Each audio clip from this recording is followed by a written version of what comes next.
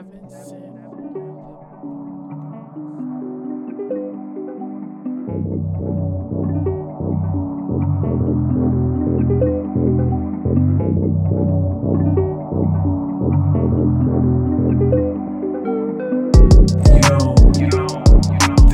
is a weird world.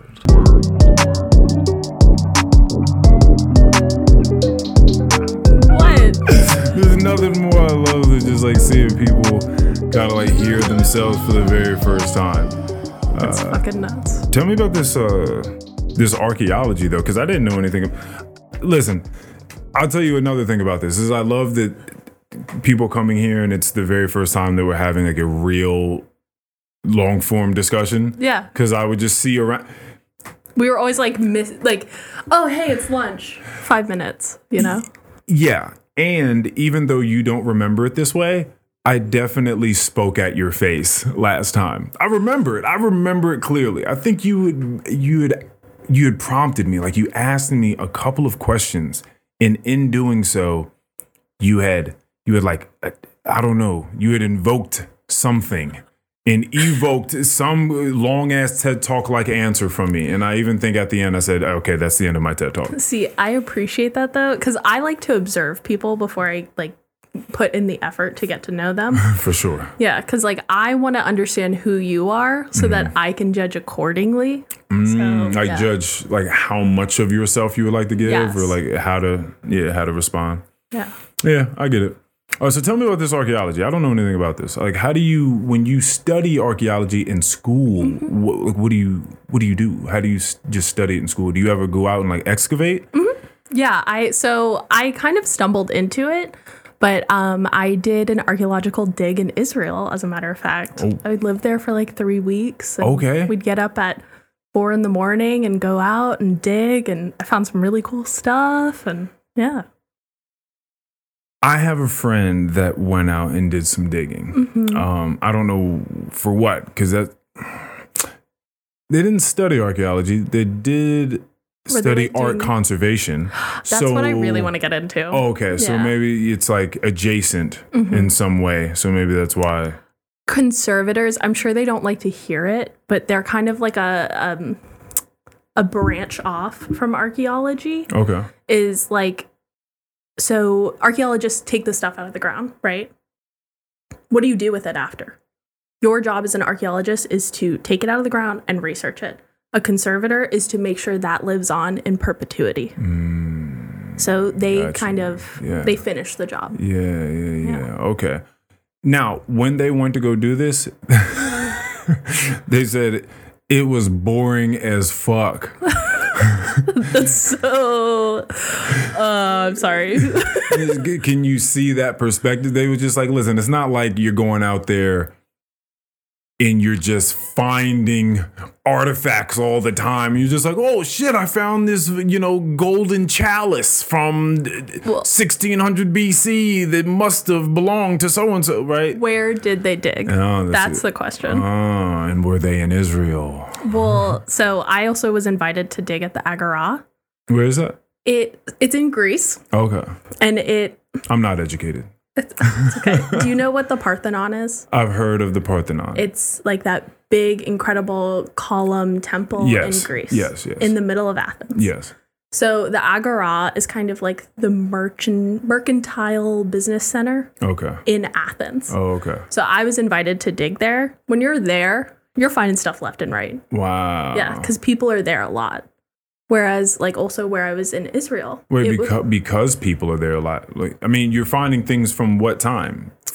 It depends on where you are. So, like, in context of archaeology in general, American archaeology kind of sucks, right? Because people have only, when you're thinking of, say, you're doing colonial research, people have only been in the United States. European people. Right. For, what is it, like 300 years, 400 years, maybe 500 if you're lucky, talking about like the Spanish. Or you could be looking for, Native American like archaeology. That's still only 12,000 years. Yeah. Whereas if you're looking in Greece, people have been continuously living there for thousands of years. So you're looking at people's trash, what they've dropped, like, you know, that's what you're finding. So there's just more stuff. To find. And so when you find these things, maybe I should ask you this. What was the most interesting thing that you felt like you have found there at the, what did you call it? The Agora? The Agora? Agora. So I didn't get to dig there because of COVID, which is lame. Fucked everything up. Real lame. But when I was in Israel, I found a fully intact oil lamp, which was approximately like 2,000 years old. Yeah. That was sick. That was like the high of my life. And you get to figure that out because as you dig it, it's the high of my life. Because you get to dig it up, and then as you do the research on it, you slowly start to figure this information out. Well, so you have like a lot of context based on where you are and how deep you are in the ground. And like specifically the style of pottery. Oh my gosh, I'm going to keep hitting everybody. Trust me, everyone hits that thing. It's no issues. Yeah. Well, okay. So the style of the pottery cues you into about what it was, because you see different like technological developments happen in pottery, or like different forms, different designs, stuff like that. So. And so now you said that you are in, what would you call it? Damn, I forgot the term that you used. What did you say that you do now? I'm an artifact mount maker now. Artifact mount maker. Yes. Okay, so does that mean that you take artifacts and you make mounts? Yes. It's exactly I just what want to it make sounds sure that it's not deeper than like what the term is. That's fucking awesome. Yeah. That's so cool. Yeah. Wait, so when you mean mounts, like just things it's just to put things on top of? Well, so, you know, when you go to a museum, how did those things end up in the case like that? Right? If it's sticking off the back wall, what's holding it up? They're not just floating. Yeah. Even if it's sitting on a table, it has to have something underneath of it, because you work closely with conservators so that these things don't degrade. Yeah. You know? So, oh man. Yeah, it's sick. I actually really like my job now. Yeah. Oh, congratulations. Thank you. For finally, being able to listen. Yeah. I think it's extremely important that everybody has something that they like to do, and if you can find some way to do that thing and make money at the same time, that's the dream. That's very, very cool. Yeah. Do you plan on, like, is there a next thing for you? Or are you just like so excited about what it is you're doing right now that's I'm a person who likes to think ahead, and I always am looking towards the future. So I'm really trying to enjoy this a little bit. Very nice. But I'm definitely like trying to use this as a networking opportunity. And like I told you, I want to be a conservator one day and be able to like integrate those things. Yeah. Because even sometimes conservators do mount making. So I'm trying to gain experience and like network and try to go to that next level. I need to go to graduate school if I want to do that. So. Yeah. Yeah. My friend just... She worked at the... I have been. Yeah? It is very cool. What'd you think? The Virginia Museum of Fine Art? 10 out of 10. Oh. Yeah. What did you think? Have you been? I've never been. I think it's really neat. Yeah. Yeah, they have like a really good range, which is... Of just, you mean eclectic things just throughout history? When you say range, I think they have something for everyone. Okay. Because not everyone likes modern art, or not everyone likes classical art. Not everyone's into statues or paintings or whatever. Oh, it's one of those funny things that is... I mean, it's art, so it's subjective. So, like, some people make a lot of money selling certain things, and other people are looking at them like, what the fuck are you doing? I've seen people sell... Some of it... There's like a whole lot of sort of tax evasion and weird, like, there's a whole lot of funny shit that kind of goes on with like selling art, right? Because I've seen people... There's a big black market, yeah. Right?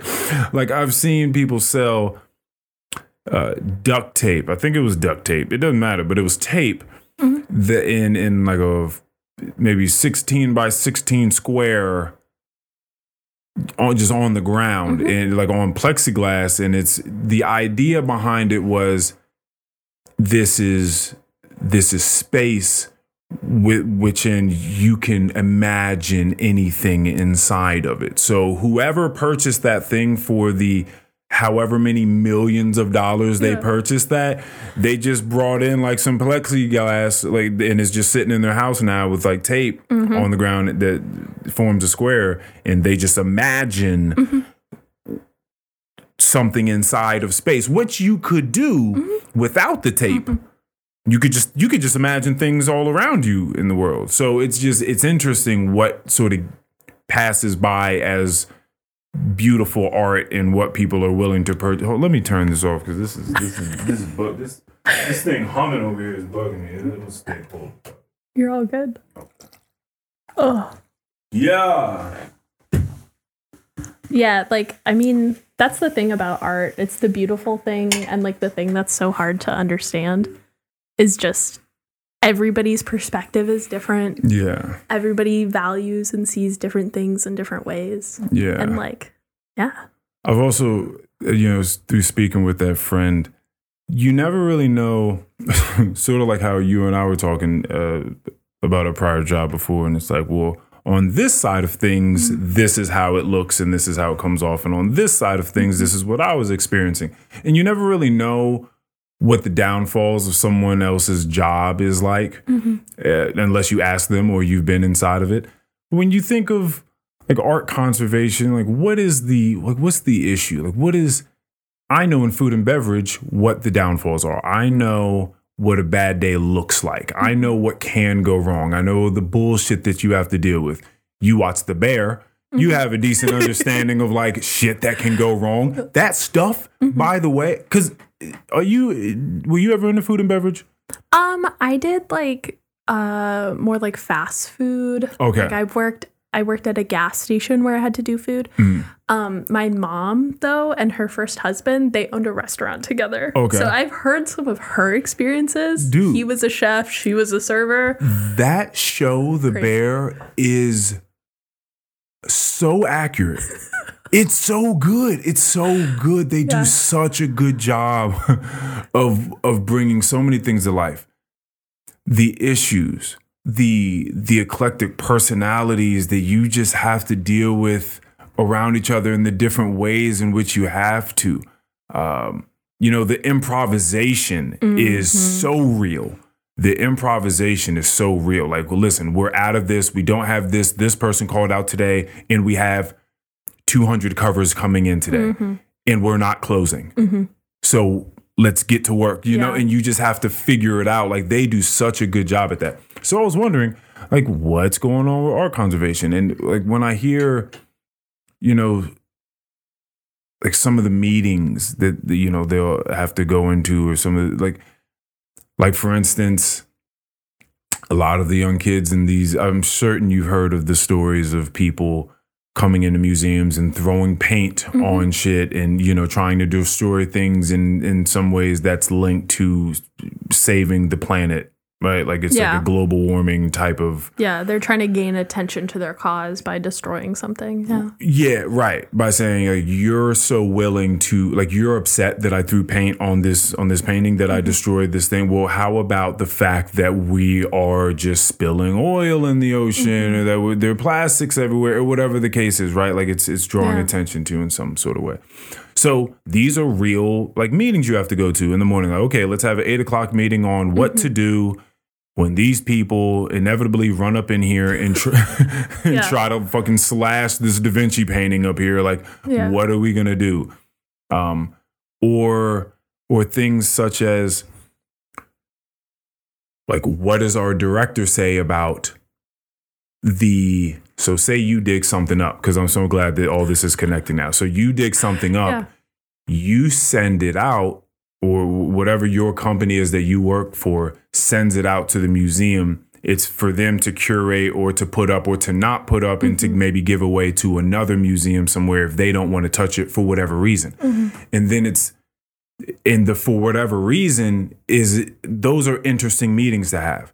Like, why would our director not want to put this painting up? Like, maybe everybody wants to work on this thing. You're really excited. Oh my God, she dug this thing up from Israel. This is going to be so fucking cool. We get to work on this. And they're like, no, actually, it would be unethical to work on this thing for X, Y, and Z reason. Or this is going to cause some controversy that we don't feel like dealing with right now. We're just going to send this shit off to the next museum. They can deal with that.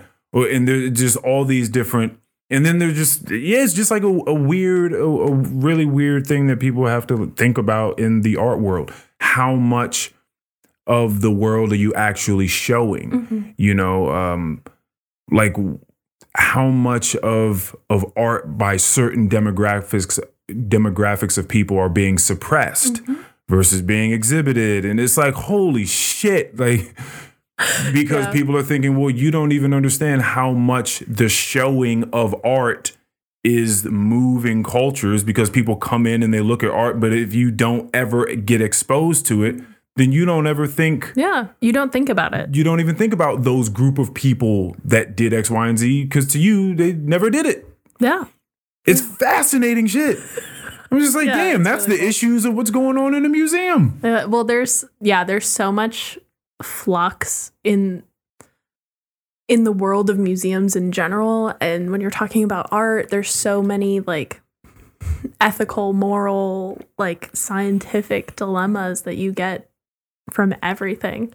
And I mean, like, that's why you have professionals that are curators who their job is to figure out what's going on and how to best solve all those questions, you know? But like there's so much to it. Like those are all great questions, you know? Yeah, it seems and then I love all the layers to things, because to some people it seems so trivial. Yeah. Like all of it. It's just like matter. It's just like, these are not fucking problems. You know what I mean? Like people not eating food, or the people that are coming in there and throwing the paint up, they're like, fuck that. Like these are not real problems. But I can definitely see the importance of art and exhibiting art from different places of the world and from different demographics that may just go unnoticed. Well, often. So art and museums contribute to a solidified idea of cultural identity. Whether that's for yourself, right? So like you go to the Smithsonian's, cool, I'm going to go to the American History Museum or the Newseum and like understand what museums are, like the ultimate propaganda machine, right? They create identity. They create a solidified idea of what's going on, and they create discourse. Or in that same vein, you can go to the Islamic Art Museum, and that gives you a perspective on something else. That's probably going to be the different perspective than if you went to an Islamic Art Museum in Dubai, you know? Right. So like, you also have to think about it that way. It's a demonstration of perspectives too. And it can change from curator to curator too. See, that's what's interesting. Okay.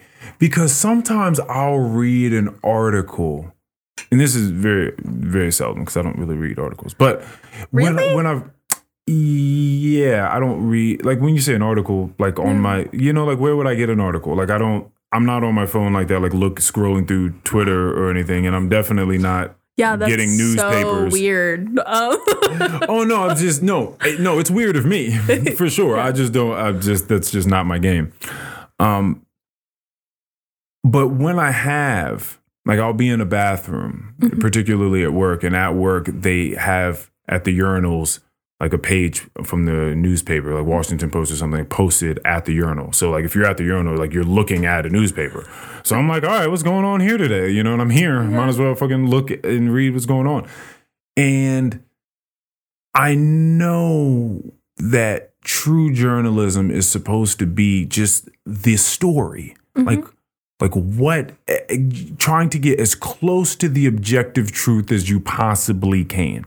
But sometimes you read articles and it's clearly flavored by the person that wrote it. And you can clearly tell that it's coming with a certain perspective. Like, this is your perspective. Especially today. Yeah, it's like, this is your person. You can tell the way it's written that it's shunning somebody or something and it's encouraging another, as opposed to just giving facts or the story that took place. And so now I'm wondering, as you're talking about this art, like how often, like if you go to the Islam Art Museum, you said where as opposed to Dubai? If you go to the one in DC, you get a different perspective. See, that's wild. That's wild.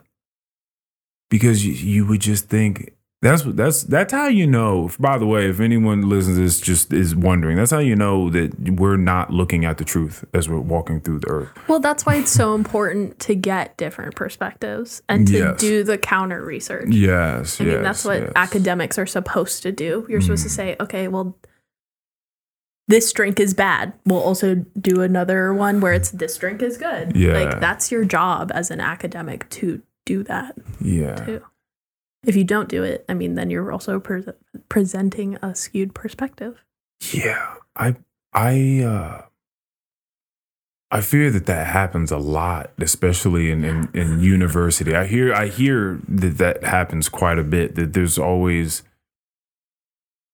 just the dilution of other perspectives, the suppression of other perspectives, and that it's just like, nah, this is kind of what this is, especially when it comes to, I've heard in academia, it's extremely sort of like left-leaning politically speaking. So like, right of center sort of politics is kind of suppressed as far as perspectives go there.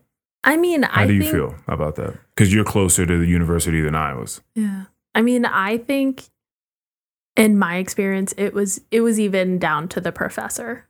You had some professors who were very right-leaning and were very vocal about it. Oh, wow. I mean, we had someone at my college who ended up being a Republican, like, senator, that they were teaching economics and then went on to politics and became, a pretty right-leaning person in politics. Yeah.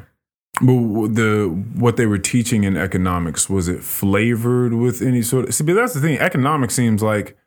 this is what's weird, is like you would feel like some things are just numbers or some things are just this, but then like somehow some weird flavoring seeps in there. And you're like, how is this coming from a right-leaning perspective? Like, it's economic. Just tell me what is happening. Just give me an account of what is happening. Like, why is there this political flavoring on top of it? Well, because you're using numbers to understand why things are economically happening, because it's not just about the numbers, it's about the why. And that's where you're getting interpretation. Yeah, I see what you're saying. Yeah. No, when you're looking at the economics of certain groups of people too. Yeah. Like, that's another... you can insert your biases there. For sure. Yeah, that gets dirty. That gets muddied really, really fast. I could definitely see how that happens. But the art thing, that's fascinating. Like, just certain curators and directors are going to give their own spin or just say that, no, this isn't for this museum. Like, we just can't touch this thing. There was my friend, who is a woman, by the way, she was saying that she was saying that there was a shrunken head, one of those shrunken heads that got brought in there. And I think that people were really excited about working on it, like wanting to know everything about it.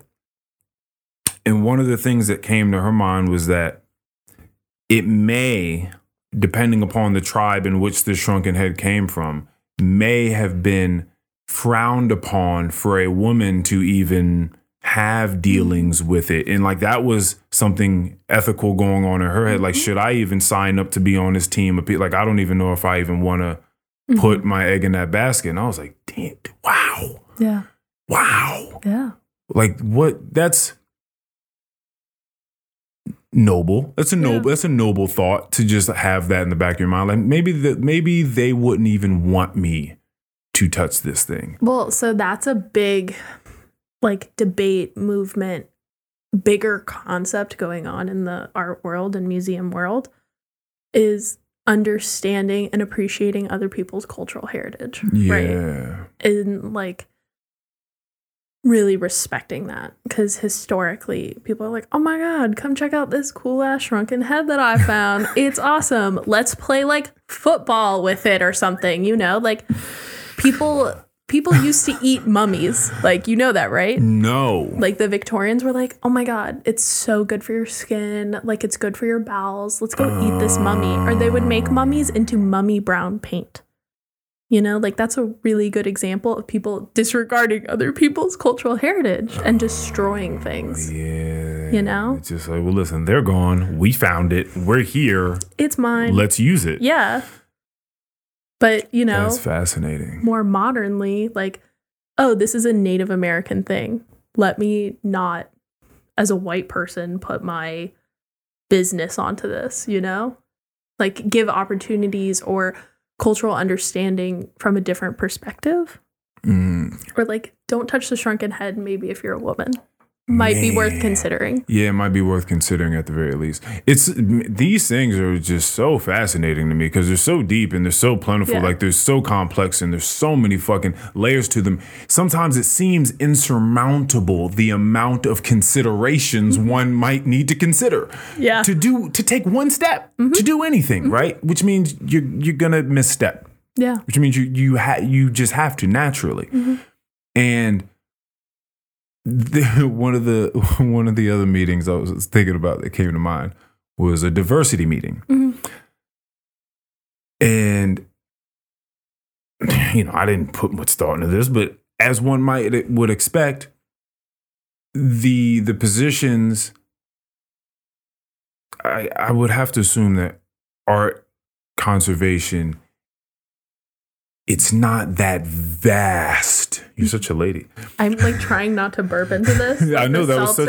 I know, but it was such a lady the way you just put 4 fingers up to tilt. I try to be polite.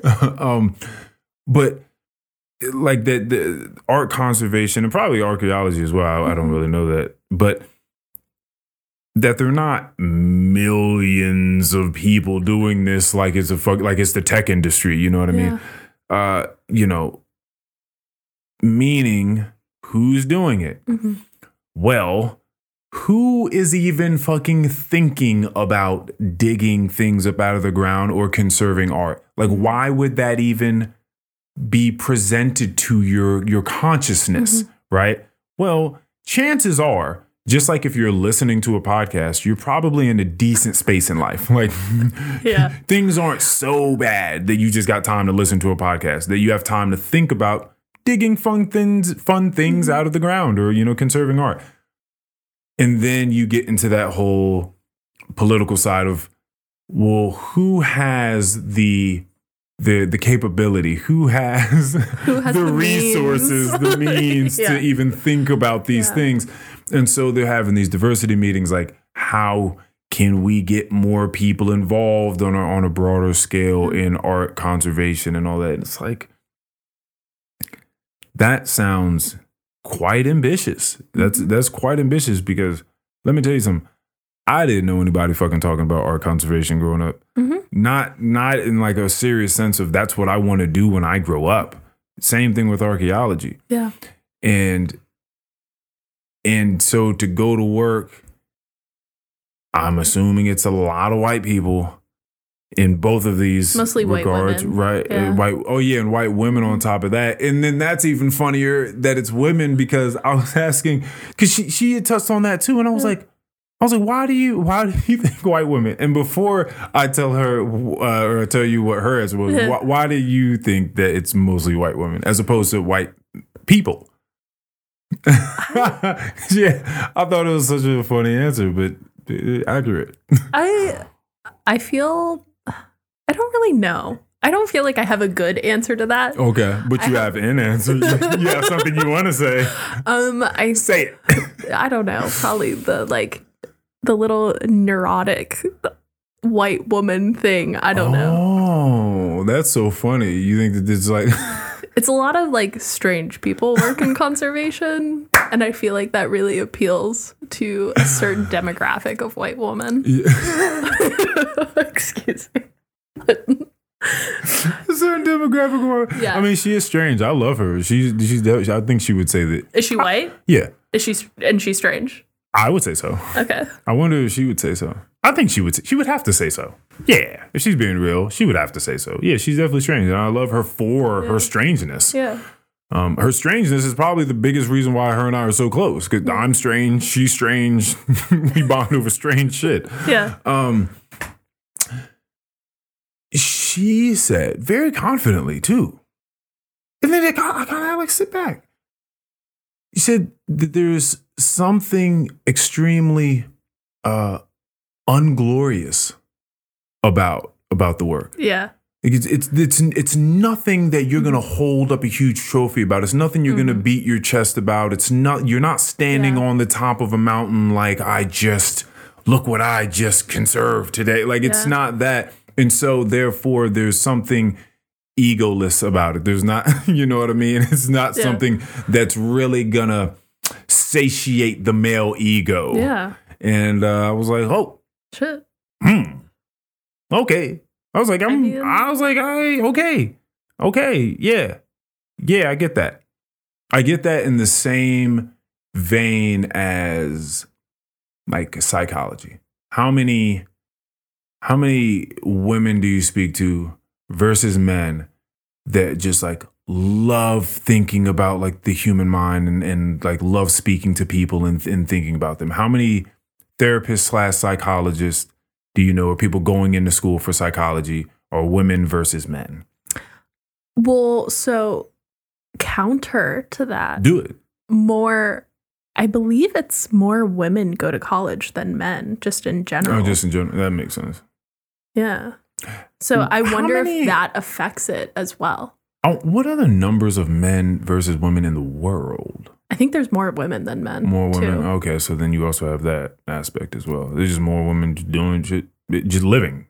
I think also with like feminism and like that whole movement of women going into the workforce and really also like emphasizing the traditional idea that women aren't as like physically capable as men, but our minds are, very capable of go to college, get your degree.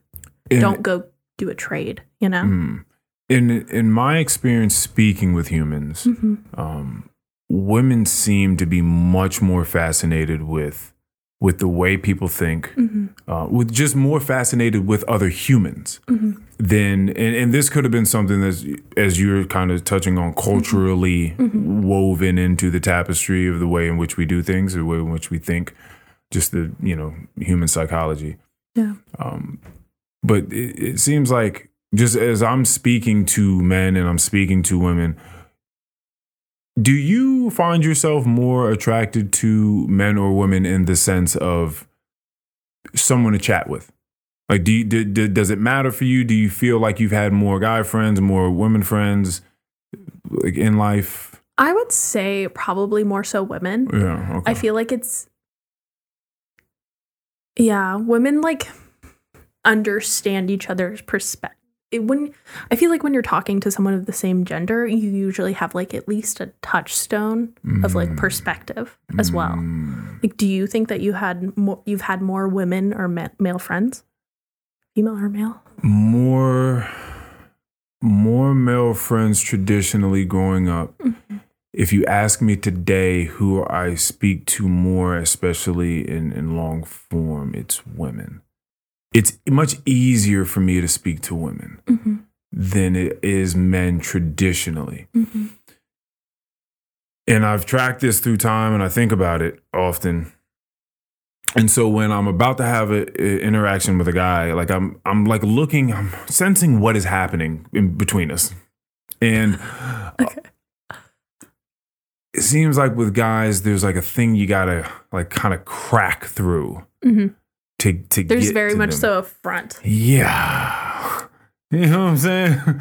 Like, but women is so much easier. Like, it seems like there's, listen, it's not rocket science. They're much more vulnerable. Like, they're much more there for the most part. I'm not saying that they don't have their insecurities or they're not going to, as you say, take a little bit of time to kind of get to know you first before they, contribute in any sort of real wholesome way.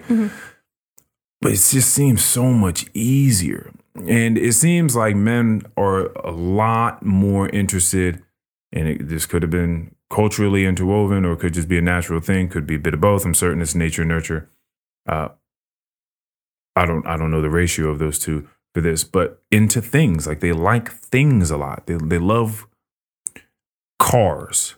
They love tech. They love tech. They love cars. They love sports. They love things, and they love breaking them down. They love talking about them on those levels. Women are much more easy to speak to about them, about like what's going on with them in their brain and in their body. It seems so for me. But I just think that just comes from years of men not speaking about their feelings. Like, it's not, let me tell you what men don't talk about, because when we get together, okay, like what's not being said is just like, hey, but how do you feel? Yeah. But like, how do you feel about that? No, like, really tell me, man. Like, are you okay? Like, that's usually not how it's going down. I don't know if you've seen like all the memes and the videos where it's like women talking to their boyfriends or their husband or whatever. And I have personally had this happen to me like last week. Oh, this is where good. Like my boyfriend's, talking about his friends and like, oh, like Chad over there, him and his girlfriend, like they're gonna break up or like they're not doing well. And you're like, oh my God, what? Tell me about it. And he's like, oh, well, I didn't ask. Like, have you seen those memes and those I have videos? not seen those memes, but They're I've lived so that life. funny. I've seen that for sure. Man, I have been around. Let me click this. All right, let me click. Let me get a little bit of air circulate. I just need just one more. Okay. You're fine. Listen, I love the way this conversation is going. I have absolutely been around guys. They start to date someone, and I'll be generous and say they just started to date this person, but we can even go as far as they've been dating them for months now. And you ask this very simple question: hey, man, you guys been dating for a while, like. What's going on? Like you guys like a thing? What's going on with that? Is or you ask more specifically, what do you like about her? Oh, She's got breasts. She's like, oh, she's cool, man. She's cool, man. You know what I mean? Like, we chill. We smoke some weed. She'll watch the game with me. Watching the game. Who is she as a person? You know what I mean? Tell me about her. You never get around to that. Like it never comes up. It's just like I don't dislike her. She's there. Yeah, like the real answer is like I don't hate her. Like she doesn't piss me off right now. Yeah. And so therefore I'm with her. Like you never get like, man, it's just, she's wildly generous. Like I never even knew how much I loved generosity until I was with her, and she would just do these small things here and there, and it was nothing to her. Like she did them very nonchalantly. Like she would just give things away. Yeah. Not even just to me, but just to other people. She would just give, and it's like, oh fuck, she's very generous. Like this is really nice. Yeah. She's not stingy with her money or with her time. Like she values other people's time, and she's very considerate. And I love that. Like you don't get that answer. You know what I mean? So this is a little bit of what I'm talking about, but I don't mean to just completely shit on guys here, but it's a cultural phenomenon. It's interesting. It's very interesting. So it's been much easier, and I'll tell you this. The numbers say that the overwhelming majority of people that listen to this podcast are women. And that also speaks to me in some way as well, because it seems as though the content is what's going on with you? What's going on with me? How do we feel about these things? What do we think about these things, you know? So, I don't know. But yeah, I just, you know, it comes to psychology. And there's also something about that when it comes to true crime. You know, like that's deeply psychological. Yeah. And that is overwhelmingly women watching true crime. Like, who got murdered this week? Who's doing the murders? Who's the new cool serial killer? Like, that's overwhelmingly women. It's just something about wanting to know about the human mind and like why people do. Oh, no, that's okay. I promise I got I'm trying to like match your vibe. Whoops. It's okay. Thank you. Absolutely. There you go. Thank you. I appreciate it. Yeah. Greatly. Yeah, it's just, you know, something very, very deep about that. Not to say, again, that you're not going to have the outliers. Like, there are men that are interested in that stuff. But for the most part, just like you're going to have women that want to fucking, you know, get underneath the hood of a car and, you know what I mean, change your oil for you. That's nice, too. Yeah. But for the most part, yeah, it's kind of weird. But there is some sort of barrier between them, which is also really, really nice when you find guys that I used to say what I kind of just said, which was that it's very, very difficult for me to just kind of crack that shell with guys. But then you travel, or people travel here. European guys. Different. Super easy to talk to. Super duper easy. They're giving each other kisses. They're holding hands and frolicking in the daisies. They're having a good old time, and they talk about all sorts of different shit, and they're much more in tune with their feelings than American men. So I have kind of like a 2-part question for you. Do it. So one, pedaling back a long time. How do you get your information? Because every time we've spoken, you're a very like learned person though. So you don't read articles, but do you read books? Oh yeah. Okay. Yeah, I love read books. Sometimes I won't read a book for months.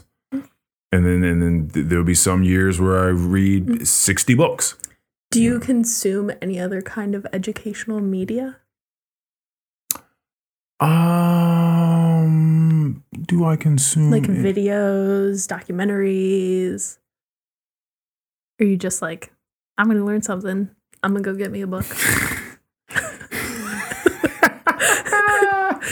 It's such an old ass thing to do. I need this information. Okay. Let me go get an encyclopedia and figure this out instead of pulling out. You know what's funny is I speak to people often. Okay. I speak to people, so I gain a lot of information and insight that way. Like sometimes it's stupid though. Like I'll text my friend and be like, "Hey man, I remember you mounted a TV in your house. How'd you do that?" Okay. Like I'm not texting him off of a supercomputer that fits in my hand that I can easily just easy YouTube, Google anything, right? I'm texting a dude. Hey man, what'd you do over there with the thing? He's just like, Earl, stop this. Stop this madness. Look this up, man. You know, so yeah, so I'll listen to a podcast every now and again and to get a whole bunch of interesting information from certain podcasts. But when it comes to podcasts, though, I find myself there's a certain medium of conversation that I really enjoy, and I just find myself participating in that type more so than hearing it. I hear that often in life when it comes to the arts, for any creator, music, fine arts, whatever, the kind of goal is to make what you would like to see out there, right? Because you can't just duplicate what someone else is doing. Like, you don't even want to do that. Like, you want yourself, you want to express. Now that is clearly going to come from inspiration from other things, but you don't want to just try to do the exact same thing that someone else did. That would be ridiculous.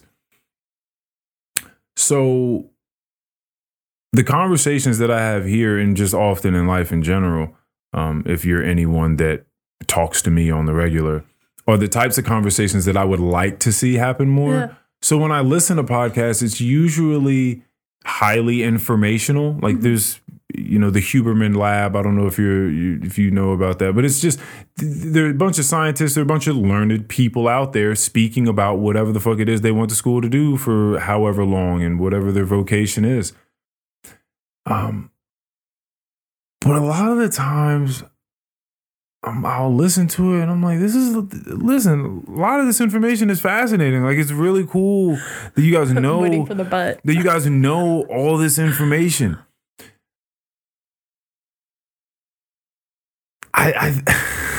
But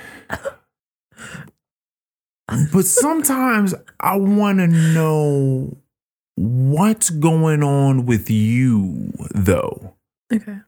Like the deeper part, like the deeper thing. You have all this interesting stuff. I could come on here and I could just go to the store and keep purchasing Snapple facts. I could just go there and just buy bottles and bottles and bottles of Snapple and just read off facts all day. Because those things are interesting. When was the last time you opened up a bottle of Snapple? I'm not a fan of Snapple. Yeah, neither am I. But but I remember that there were facts on the caps. Yes. And so those are cool. Like, trivia night is awesome. It's fun to go out and do trivia night. But it's also trivia night. Like, the fuck else are you gonna do?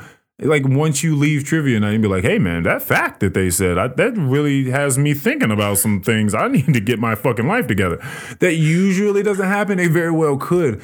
But I really, you can laugh at me. It's okay. You don't have to stop the laugh. But I really, really enjoy when people's eyes light up about you know what it is for me? Usually a lot of success and a lot of things that drive people or maybe things that were lacking earlier in their life, right? Mm-hmm. You have like these basic things of like fear and fucking really is just like what has driven civilization. Like, well, listen, we got to procreate. So I'm willing, as a human, people are willing to do things to sort of present themselves in a way that would allow them to procreate, right? So that's a lot of what's going on now. The flashy cars and the jewelry and the get the nice job and the say the right joke into whatever the thing is. People are trying all sorts of different ways to peacock, right? Mm-hmm. To shed their flowers and to show, or their flowers, their feathers, and to show, hey, I'm worthy of procreation. Please, let's procreate. And then you have the other side, which is just fear of famine, fear of humiliation, public ostracization, fear of just things in general, which propel people to do things so that they don't have to deal with whatever they fear. Right. And so these things drive us. I didn't really feel like I grew up in a place that allowed me to express, not the things that I wanted to speak about, which were things that were going on in my brain. Mm-hmm. Felt like I had a lot going on and nobody really gave a fuck about any of those things. And so then when I was able to create a space where not only I could come in and have some form of therapy, but then other people allow themselves to come in and start talking, this became a really fucking cool place to sit here and talk. And so this is more of what I'd like to see happen. Mm-hmm. And it was once about just me, right? It starts as a very, very selfish endeavor. And then you start to talk to more and more people and you start to realize just how many people feel that same thing. Like they don't have people to talk to. Like they don't have people that they really feel like or give a fuck about what's going on inside them. They don't really feel like they have people that give them the time and truly listen to what it is that they're talking about and expressing their ideas and their beliefs and their feelings and their complications and all that sort of stuff, which is why we have therapists, which is great. It's great that I always say it's great that we have that profession. Yeah. It's also sad that we have to have that profession because we're all here. If we learned the basics, if we learned the fundamentals of therapy, if we learned how to listen to each other, if we learned how to listen and how to give or present pointed questions to our interlocutor and to give small insights and to just be there, right? Then we wouldn't need them as much. Are you a religious person? No. Do you think there is a rise in therapy that coincides with the rise of like secularism? For sure. Because, like, you know, people are missing God a lot. answers those questions. People are missing a lot, for sure. Yeah. People are definitely, it definitely seems as though people are missing a very vital piece of that. So you are a religious person? I'm not at all. I just, Yeah, no, that's definitely seems to be the case. I think that there are a lot of different ways to look at religion, and I think that you can be secular and in some ways, as people say, spiritual. I think that you can find ways. I used the word pray the other day in regards to something that I like to do on a daily basis. So I was more so speaking about respecting the muse or respecting, whatever it is, the thing it is that you are, whatever the intention is, the gem, the core, the quintessence of why it is you do what you do. Mm-hmm. And if you can find that, because it's very difficult and sometimes it moves around and it shape shifts, it becomes something different as you get older. Like I said, it started as something very selfish for me here, and then it morphed into something else. Yeah. But if you can find what that thing is and you can honor that thing, and that can, by the way, just be life. It doesn't have to be like a physical like hobby or some shit that you do. But if you can find that thing and you can honor it and you can try everything you possibly can to honor that thing, that is in some way, shape, or form of you praying to something that is clearly much larger than your puny ass. You know what I mean? Yeah, Like it's something that's greater, and it's something that brings you closer to some semblance of some ethereal sort of nature, something that elevates your state of being and your wellness of life, your general wellness of life, because you're fucking out of yourself. You're out of your mind. Mm-hmm. You're out of just thinking about you. And I think that's in turn what's happening for people. So in religion, you have that clear thing. Mm-hmm. It's Jesus, it's Allah, it's whatever the fuck. And you're like, okay, boom, I know the thing, I know the principles, I'm going to pray to this thing, right? But if you don't have that, I think a lot of people are now missing, like, well, what is it then? Like, what is the thing? And I feel like in this day and age, most long conversations have in this day and age in it.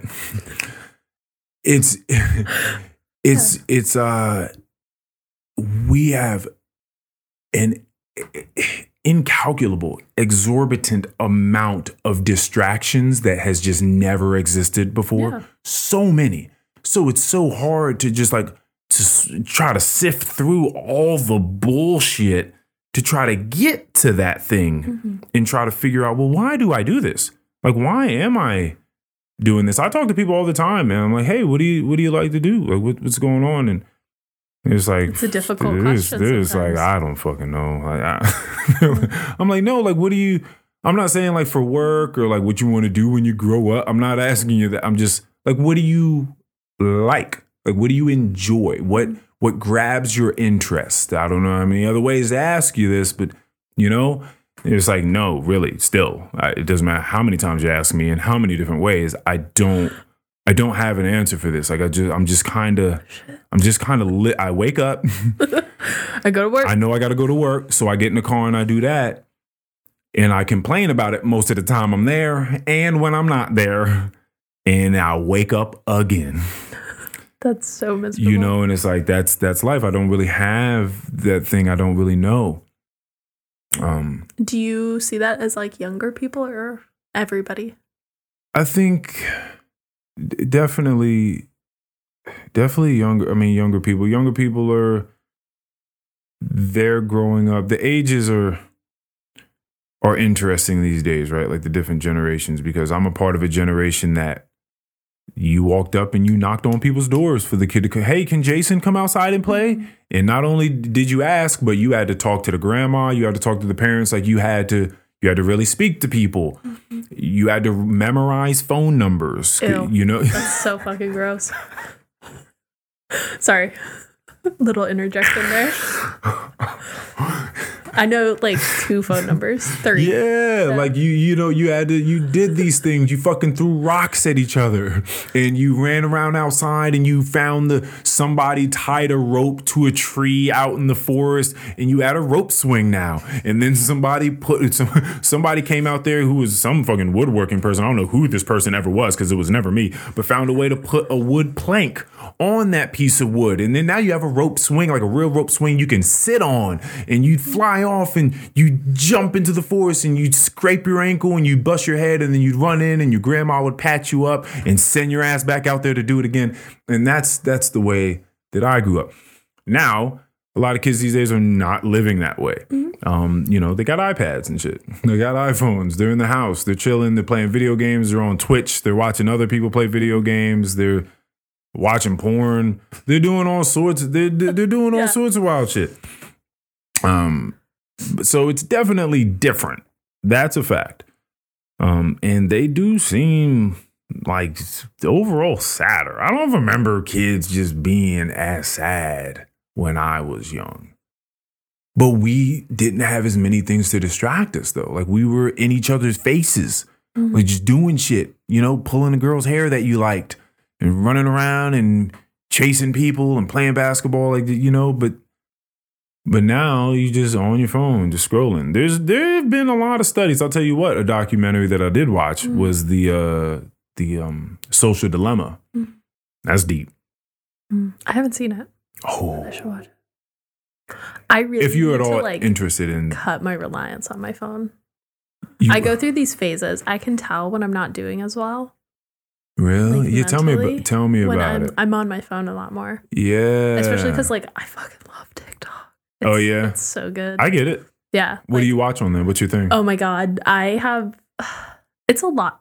It's a wide variety, but I'm a sucker for an animal video. It's so fucking lame. No, they're not.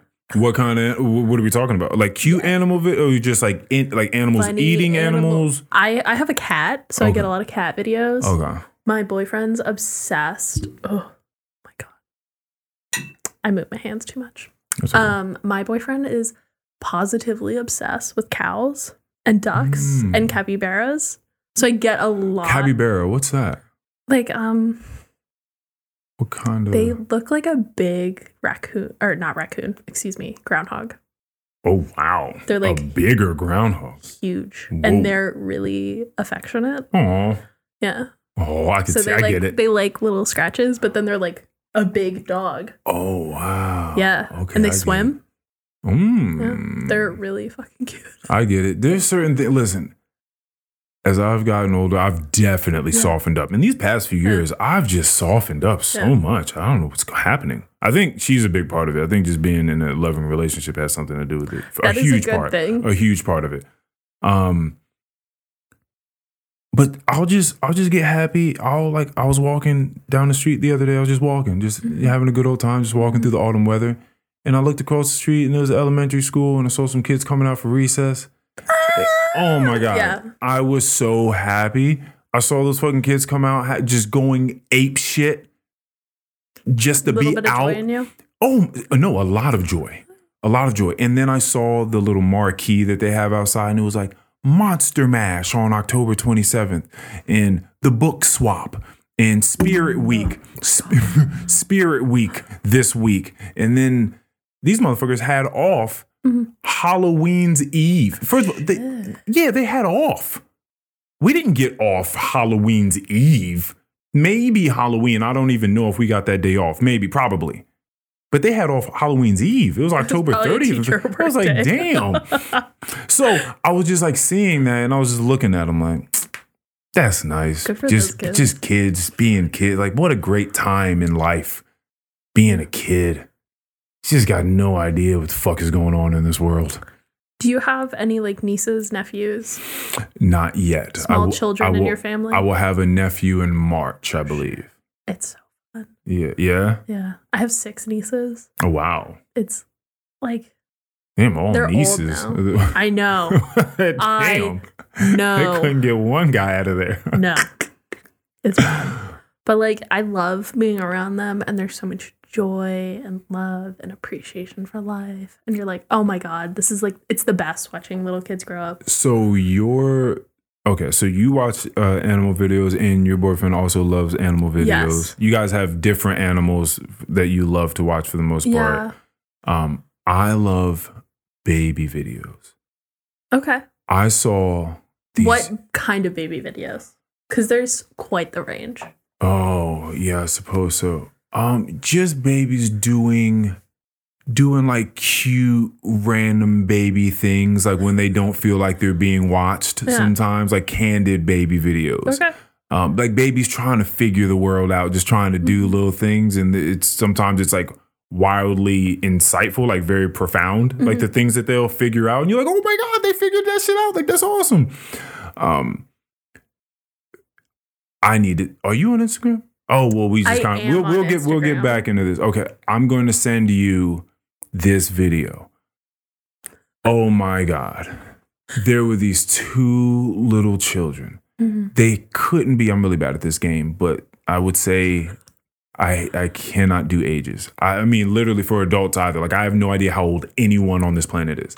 But I think that they're not over 3 years old. So they're probably like maybe in their 2s. They can stand and walk around, and they're affectionate. It seemed like there was a brother and a sister. They seemed roughly the same age. And whatever the fuck just happened, because it's only like a 15-second clip, whatever just happened was a big deal to the boy. He was very angry. He was crying, and he wanted nothing to do with the sister. And he was just like, he was trying to like, he kind of like stiff armed her, was just like, get away from me. Yeah. And like took a few steps away. And she came over to him and like tried to like pull his face over to hers to like kiss him. And he was like, no. And like, pushed her away again.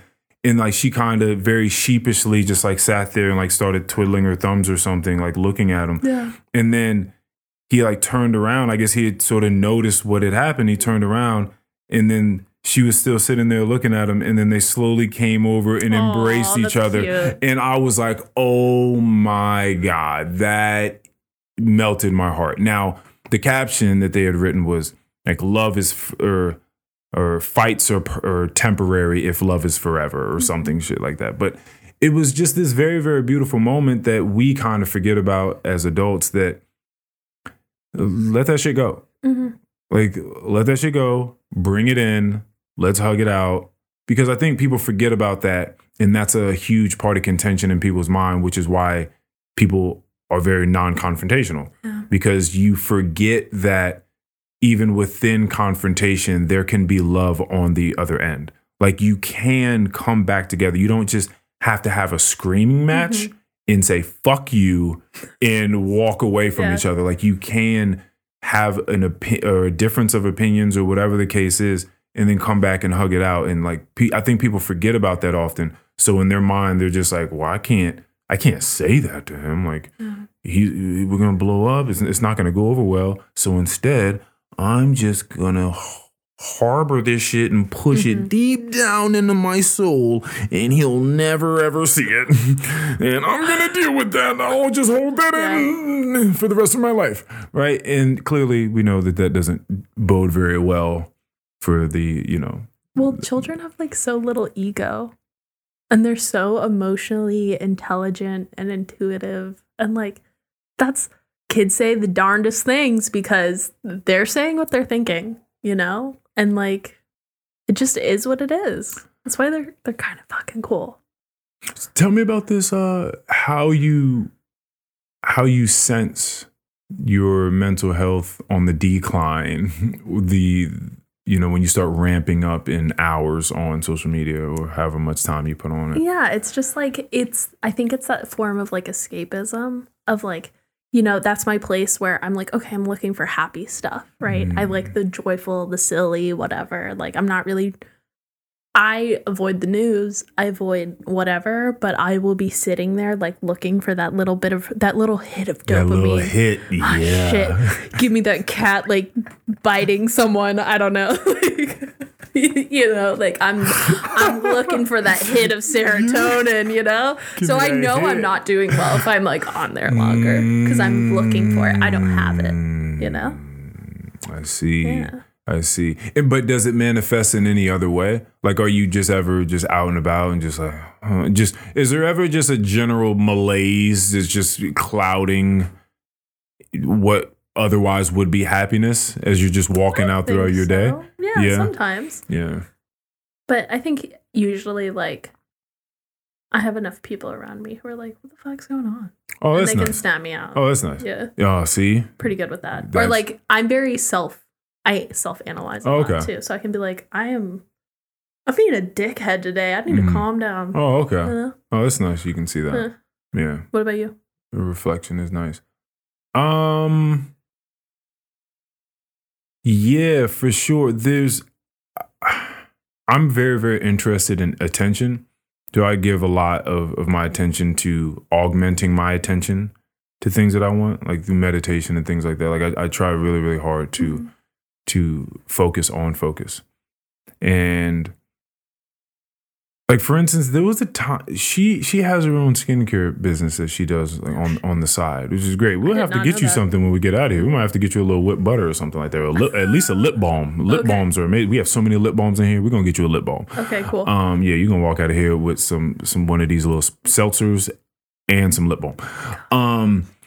There was a time where.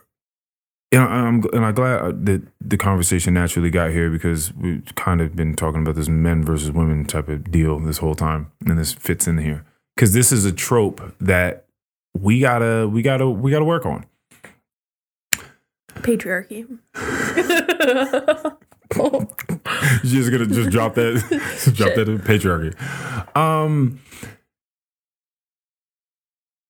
When it comes to one thing that I feel like men in general could do better with, and this is something that we all kind of intuitively know, is giving women attention, right? Like, how often have you been around a group of girls and they're like, oh my God, like your nails are so nice. Where'd you get them done? Or like your hair, and it's just like, yeah, he never notices. Like that's a fucking meme for you. He never notices, right? She stopped doing the business. She went on a hiatus for quite some time.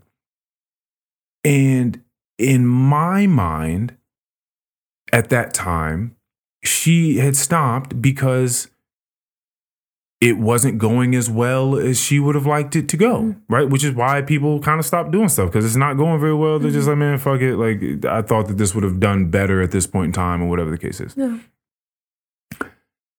Stefania, it wasn't until, I will have to ask him when we get out of here, months and months, maybe a year after, it was so long after that happened that I found out, because my attention started to become acute and I started asking her more questions about herself and like what was going on. It wasn't until so much long after that I figured out that the reason that she went on this hiatus was because the business was doing too well. Shit. It was doing so well. Oh my God, I'm so glad you're here right now. The bear. I forget her name. The little black chick that was the sous chef. Yeah, I love her. She stopped her business in the garage that she had. Yeah. The reason she stopped is because she could not do the business. She got way too ahead of herself because, she works so fast. She wants to do the next thing and the next thing and the next thing. So she started getting business out the ass and she couldn't sustain it. She was like, whoa, this is too much. This is too much business for me, for this one human right now. Same thing happened to her. She was getting wild orders. And not only was she getting wild orders, but the way in which she was allowing people to customize. Ooh, yeah. Yeah, it got wild. So people were putting in, it wasn't just like set things that you could purchase. It was like, you can have a body butter and you can have these 5 different scents. You can have, jojoba and lavender and eucalyptus and this and that, or you can put in mint and this. And I was like, oh, you doing a whole lot. She didn't realize she was doing a whole lot until a whole lot of business started coming in, right? I didn't know that was the case. My mind was blown when I figured that. I was like, wait a second. Wait. You stopped the business because you were doing too well? Fuck. I wish I had known.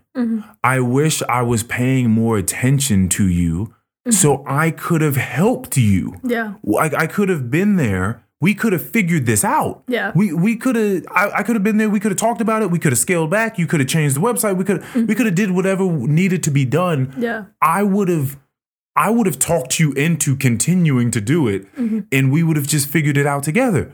But I wasn't there. Like, I wasn't there. And so you stopped. And, this whole thing with attention is just like extremely, extremely interesting because it seems to be like the most valuable thing. Like where the fuck are you? Now, the whole social media thing, I don't do too much. I do what they call is posting ghosts. And it's just like podcast stuff. Like I'll make little clips. I'll go up there, post it on all these different things. And then I get right the fuck out. Yeah. And I just continue on with the day. The amount of gratitude for simple life, this idea that less is more often more, is such a beautiful idea. And it's definitely, I feel it resonates with me. My days are very, very simple, very minimalistic. I'm going out and getting wood for the fire over there.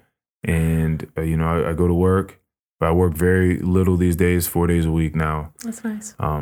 And I stretch. Like today I woke up, I had a little breakfast. I had some pomegranate seeds and some little egg bites with salmon. And I chilled out for a little bit. And then I stretched for like an hour, took a little 45-minute nap. I got up, went hit the gym, hit the sauna, got out. But it's not like too much craziness going on. But sometimes we're just overstimulated because there's always something. Like you can always pull up a video or a social media app or music or something. You can always have something next to you.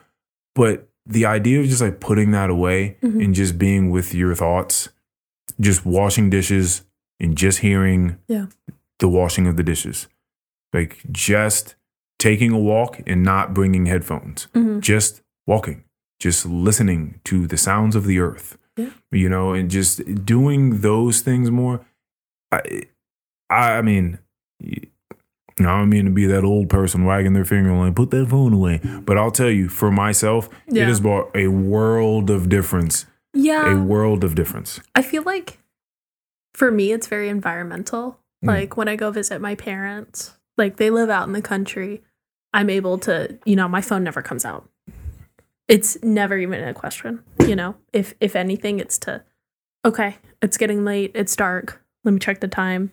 I'm going to hit a deer, I got to go, Like, that's it. Or if we go on a hike, it's never coming out. But if I'm at home, I just finished dinner, I'm going to go lay on the couch. Ugh, okay, it's bedtime. Yeah. Time to go. Yeah, I get it. I get it. During quarantine, she started clocking her hours on quarantine got rough for people. Yeah. She was scrolling for, this is not an exaggeration, 8 hours a day. I believe it. 8 hours. Yeah. That's great. That's a full-time job. Yeah. You gotta check those statuses. To the point where she'd run out of content. Yeah. It'd be like you been there, done that. It's so embarrassing. You're like, oh my God. He's like, what? Out of content? What is that even? What? Yeah. That's impossible. I can't be out of content. You try to refresh. No, still not here. Yeah. Give it some time, buddy. Give me more. Yeah. I need more. Yeah. It's terrifying. Yeah. Yeah, but I understand. I don't think that it's easy for people to stop at all. At all. Because because you're afraid that you're like missing out on stuff, you know, in the world. Because everybody's always tapped into like all these things going on politically, or just fun little cute things that you're talking about, or it's sports, or it's fashion, or it's celebrity gossip, or whatever the case is. Like, you just want to be tapped in. You want to know what's going on. Yeah. So I completely get it. I completely get it. It's tough to put that shit down. It has such a hold on people. Such a hold on them. And then,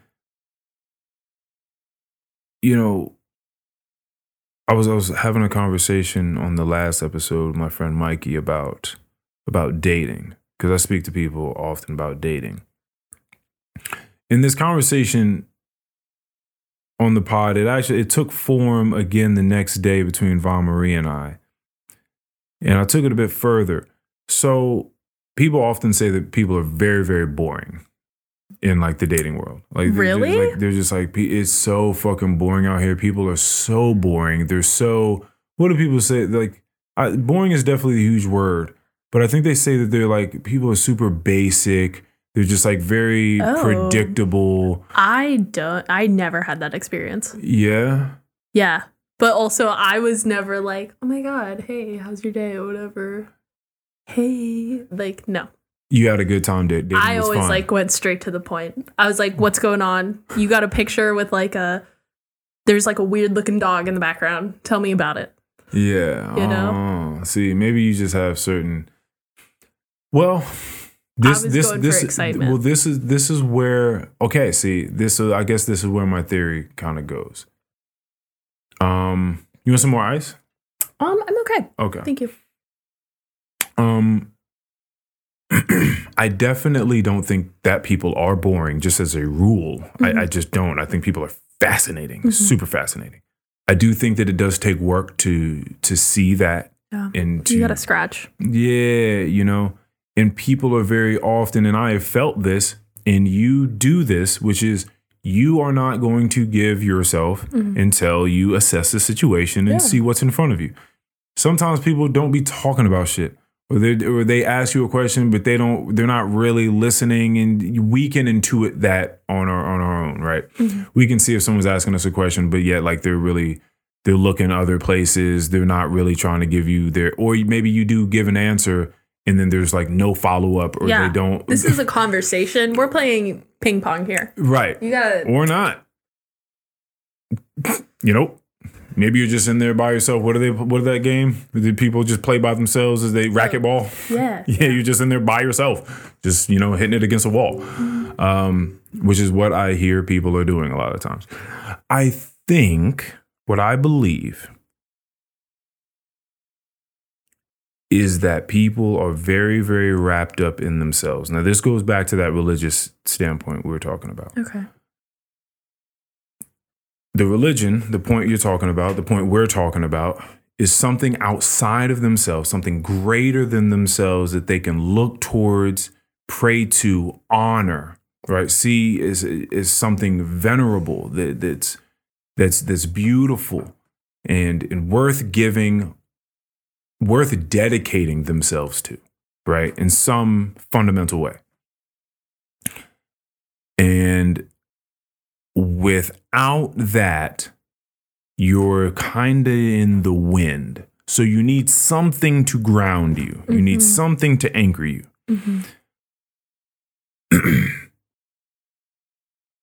Often with these people, they tell me, "Oh, I don't have anything. I don't like anything. I don't care about anything. I don't know why I do this. I'm just still breathing. I'm just still breathing. It's just another day." If you're out on a date with someone and you're trying to get to know them, I remember what it was like before I escaped my mind. I remember what it was like to be completely in my head about every social interaction I was having. Yeah. I remember what that was like. It was a long time ago, but I remember it. And often, you think that because someone's walking around with their shoulders back and their head up, and you think that they're a beautiful person or they're attractive, that's what's going on inside of them. It's not the case. Never. It's almost never the case, right?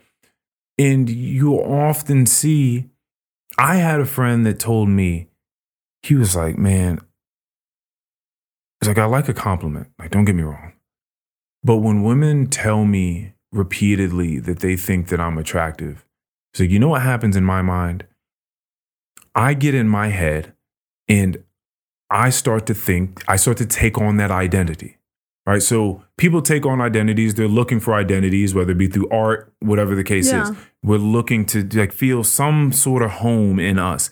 And so sometimes people are told, oh, you're so gorgeous. You're so gorgeous. You're so gorgeous. So then they take that on. Like, okay, I'm the gorgeous person. Like, what does a gorgeous person do? How does a gorgeous person look? How do they act? So then you're constantly in your mind thinking like, well, I got to be gorgeous. Like, I got to look.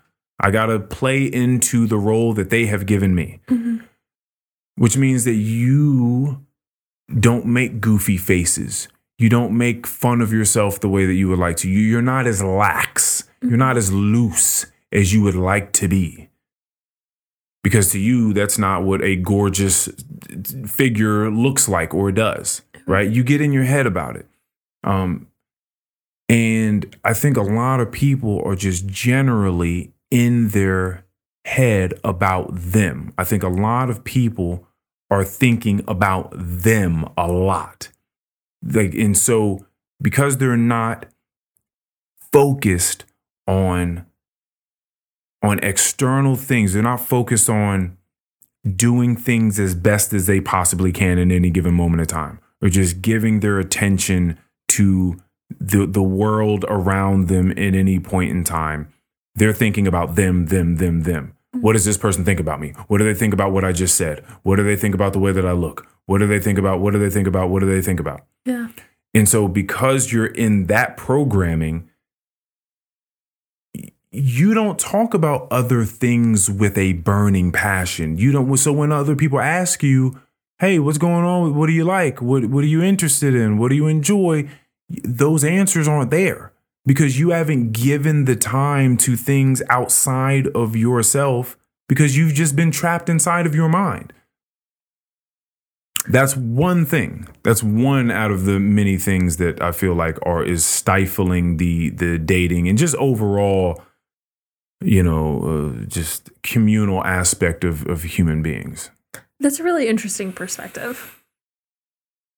Yeah, I think people are often it's very, very difficult to do these two things simultaneously, right? Because I have conversation with people often. And in order for me to do very well at conversation, as you do, I have to be like, I have to care about what it is you're talking about. Yeah. Like I have to listen to what it is you're saying and like intuit like how it feels to you and like what your facial expressions are saying to me. Like I have to, in other words, pay attention to you and dedicate myself to this time that we're spending together because I honor your time here that you took to drive out to be here with me and to sit here because you don't have to fucking do this. This is crazy. What are you doing out here, Stefania? This is wild. You know what I mean? And I love that. I love that. And I do not take it for granted as much as I can because you do to some degree, If I didn't take things for granted, I would just be in a ball crying all day long for like how beautiful my life is. But like I try not to take for granted other people's time and just the generosity of you being here and speaking to me right now, right? So I honor that. That is my God in the moment. Like this is what I honor. This is what I give my attention to right now. And so I'm here and I'm listening to you and I'm highly engaged in what is happening between you and I right now, right? Yeah. So you and I can get into this in the way that we are. But if I was using a lot of my brain power to think about what it is you're thinking about me and how it is I'm looking, and I hope that I look okay, and I hope that I sound okay, and I hope that the other people that are going to be listening to this also think that I sound okay, and I'm not saying anything stupid, or I'm not doing this, or I'm not doing... then there's no way that I could give myself to the conversation that we're having at the same way. You can't do both. You cannot juggle those two. You can't do both at the same time. Not to the degree of a devout religious person would like to be. Like, you can be, right? It's sort of like you can go to church on Sundays and then you can also live the rest of your week completely unlike your religion says you should be, right? So it's like, yeah, you can kind of do it, but if you really want to be devout to that thing, which for me is attention to every present moment, that is my God. Yeah. Then you can't give yourself. So therefore, you are by that very nature going to have stale interactions with other people because you can't give yourself to that moment because you're thinking about too many other things. What am I going to eat later? Oh, I got to watch that thing on Netflix later on. Why did I say that thing to that guy last week? That was stupid. I shouldn't have said that. I wonder what they're thinking about me right now. Do they see that I'm thinking about other things right now? Like, there is a litany of things going on in people's mind. I wonder how the war in Israel and Palestine is going. I wonder if it's going to come over here. Are we going to be in war? I wonder did I do a good job having a child? What if we go to war and I have a child while there's a war going on? Like, your brain can just bounce off of a million different things. Damn, I saw this thing on Instagram the other day. Why don't I look sexy and happy like that? Like you can, your brain can just go to a million different places. So if you don't hone that focus to like the present moment, then of course you're going to have stale moments and you're not going to connect with the person sitting across from you over calamari and wine. Yes, you do. Of course. Of course your dates are going to suck and you're going to think other people are boring because they're not there. Because they're not even fucking there. Like, I wasn't there for her. Like, many people are not there. People don't be there. They don't even be there. You don't even be talking to them. You're talking to like their surrogate. It's like it's a shadowy version of them. It's like just enough of them that you think a human's in front of you. But like, the hell are you talking about right now? I'm just saying, like, their mental faculties are not with you. Okay. They're thinking about other things, and you're having a conversation with them, and they're there minimally. Like, they're there just enough to be able to like respond to you about things. Yeah. But they're not really listening to you, and they're not truly engaged 100% with the moment. They're thinking about other things. Like, other things are on their mind. But isn't that just what like having chemistry is? Because I know we have all been on a bad date. Well, some people just settle.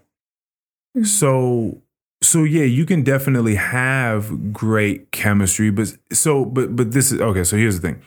You didn't have great chemistry with every single date you've ever had. No. But you also didn't feel like you were just running into boring ass people all the time. But it may possibly, by my theory, have been because you were trying to engage, which is what you said.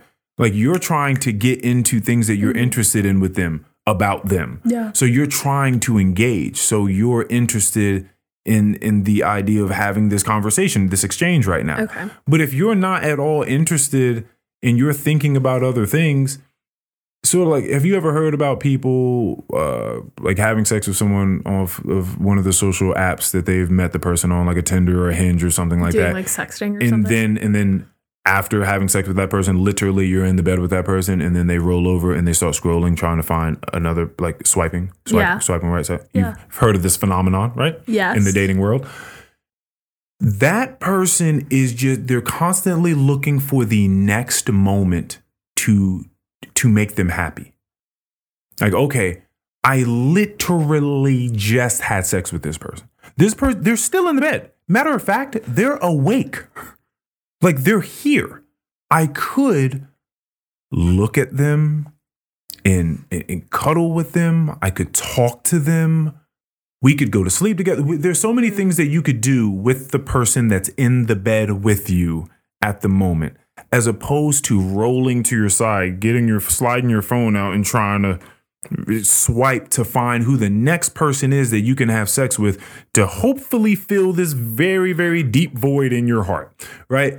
So what I'm saying is if the person's not there, they're not there. Like, you're just not getting a full version of that human that's there because their mind is somewhere else. Okay. So they can't give you their attention, meaning they cannot exhibit to you the depths and the layers to who they actually are because they're not even worried about the fact that you're there. Okay. It's just like what you were saying to me at the very beginning of this. Yeah. You are not going to give your time to someone unless you hear them first and you assess the level at which you would like to communicate with them. Right? So no one's going to know Stefania unless Stefania wants them to know her. Yes. Right? This is true. That's what I'm saying. So, but for a lot of people, that is an unconscious thing that's happening. Yours is a conscious effort to not show someone who you are until you deem them worthy. Some people, it's an unconscious decision that's happening. They don't even know that they're doing it. They're just worried. They're just thinking about something else. And then therefore, you are not getting to know that person. Yours is a conscious decision. Theirs is an unconscious decision. That's the only difference here that I'm kind of delineating between. Okay. That's all I'm saying. So it's a very interesting thing. I think that the social media age is an interesting. Is that all that gone? You want another? I think I have more. Okay. Yeah. So that's that. But I think that attention is kind of like the issue. You don't seem like a very anxious person. Is that an accurate assessment? Absolutely. You are not, or you are? I'm absolutely not. Okay. Yeah. No. I am a high anxiety kind of person. Yeah. A lot of people are, though. Yeah. A lot of people are, though. Where do you have you tracked where you feel like that may come from? Like, are there more higher anxiety days, and are you tracking like what happened that day that maybe ramped it up? No. Not really. Do you ever have just chill days where you don't feel the anxiety? Yes. Do you track those days and are you ever like, this is a low anxiety day. I wonder why. I have like a general like idea and concept. Like, I don't really feel like I necessarily get ramped up over nothing. But like, you're talking about like people being in their head and blah, blah, blah. Like, I feel like I'm pretty capable of chemistry and talking and, receiving and balancing those conversations and stuff.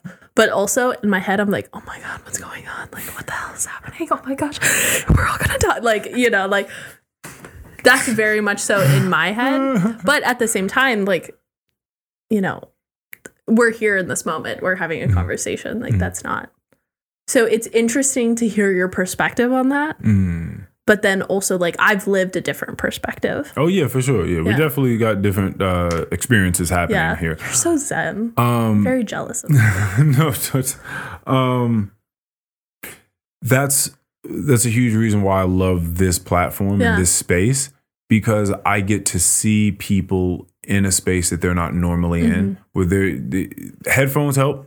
Because you're just hearing me and you, and there's not a bunch of distractions and stuff like that. There's no TV screens. We're not on our phones, which is often a lot of times the way that people spend time around each other these days is just you just like, I used to really dislike that when my friends would be like, yo, let's go hit the bar. And then we'd go out and then like we'd all just like everyone would pull a phone out. And I'm just like, what are we doing here? Like, I thought we would come out and we can talk about anything. We can reminisce on old times. We've known each other forever. We can reminisce on old times. We can talk about where we want to be in the future. We can talk about how we're doing now. We can talk about anything. But like, we just come on. Like, this is not fucking it. This is not fucking it. This is not how I like to do things. This space I enjoy because I'm able to see people in a space they're not normally ever in, where they're just having to focus on just a single social interaction, and hopefully I do my job and I exhibit to them that I'm interested in what it is they have to say. You do a good job. And so they get to really express and delve into things that maybe they wouldn't before, or whatever the case is. But I like to see people, get a little bit outside of just their head for a second. Yeah. And just have a conversation, because I may be extreme when I say this, but I do think that we're going to lose this. I think we're losing it. I think with time, that people are just going to get more and more awkward. I think people are just going to get more and more awkward. Back just a long time ago, all you had was whoever the fuck was around you. Mm-hmm. Like people just spoke to each other because that's all you had. Like you didn't have anything else. You sat down at the bus stop to wait on the bus. Whoever was sitting next to you, you talked to that person. Mm-hmm. Like that was life. You just, you hung out. So people were a whole lot less awkward and a lot less socially awkward. Maybe I should put that part in there. A lot less socially awkward. Mm-hmm. But people these days are just, it's hard. It's hard. Just trying to a lot of strike people, up a conversation. A lot of people say that's because of like COVID. That didn't help. Yeah. COVID did not help. Did you think that was like a big trend before it? Yeah. I think that it's just happening with the evolution of technology. Okay. Yeah, in particular. But then what do you think about at the same time people are more connected than ever? You can talk to anyone you want to at any time. Oh, okay. I'm sorry. I need to say something specific here. Okay. I'm talking about a very certain type of conversation. Like physical, in-person conversation? Yes. And also, how do I put this? This conversation about certain things in long form. Mm-hmm. People are connected. The question is how? And like to what degree? Like what are they sharing through that connection? So I've talked about this before. My love for conversation was deeply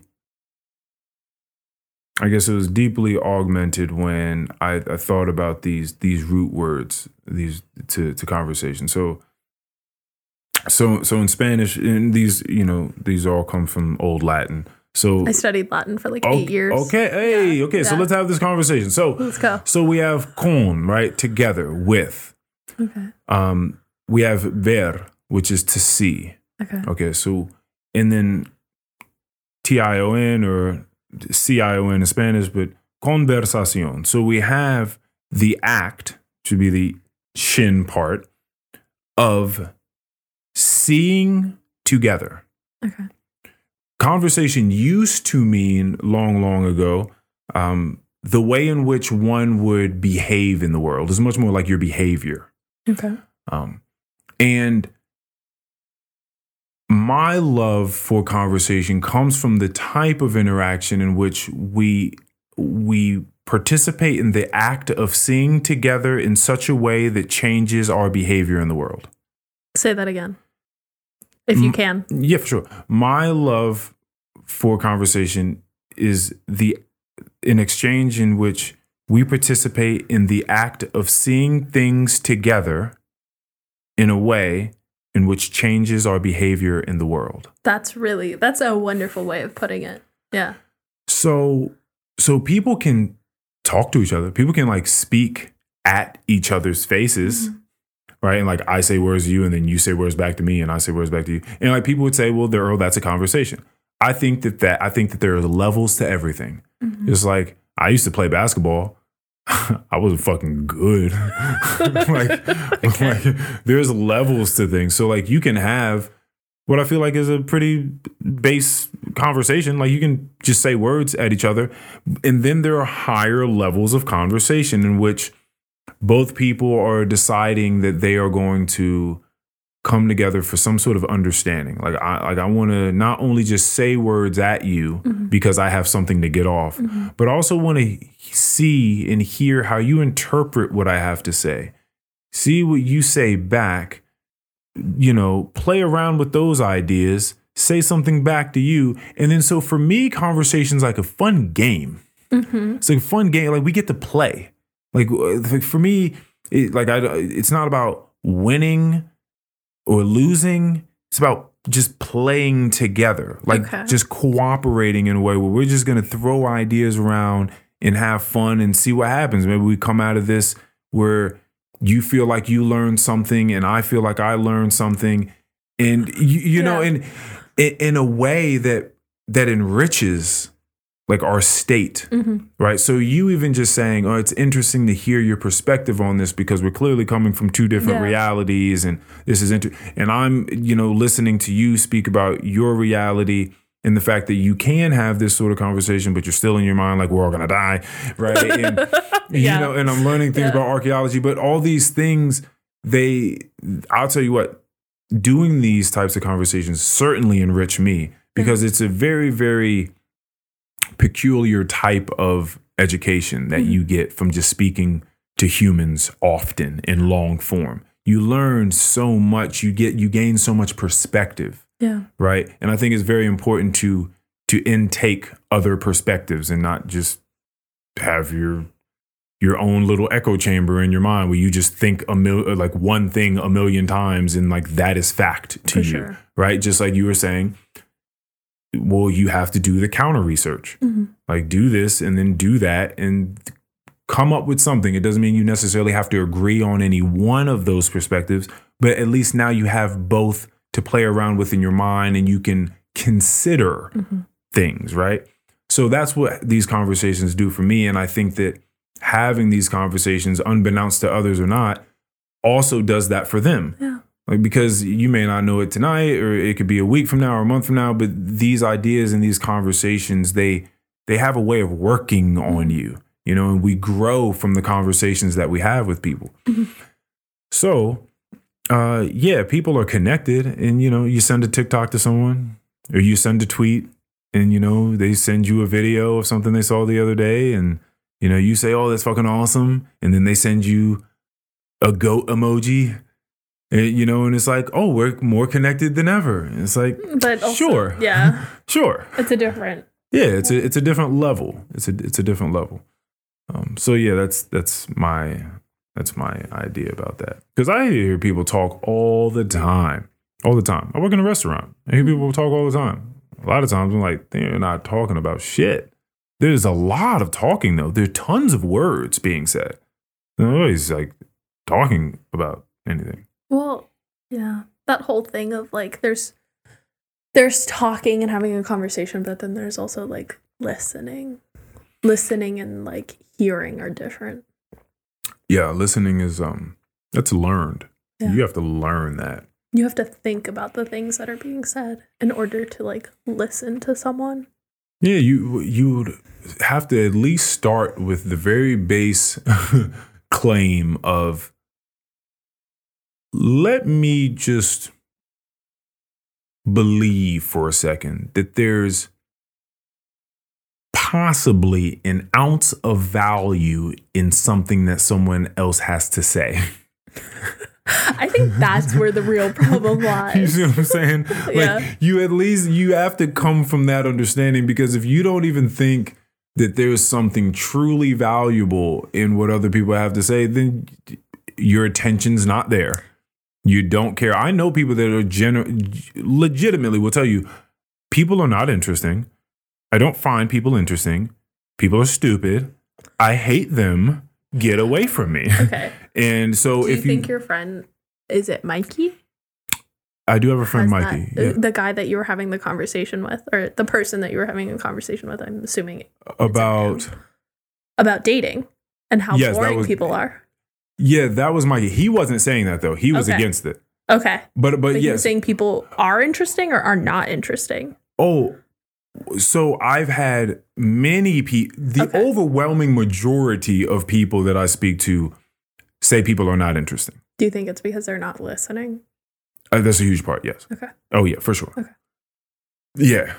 And again, it starts with just, you wouldn't go to any site as an archaeologist and dig if you didn't at least think that there would be something to dig up. Yeah.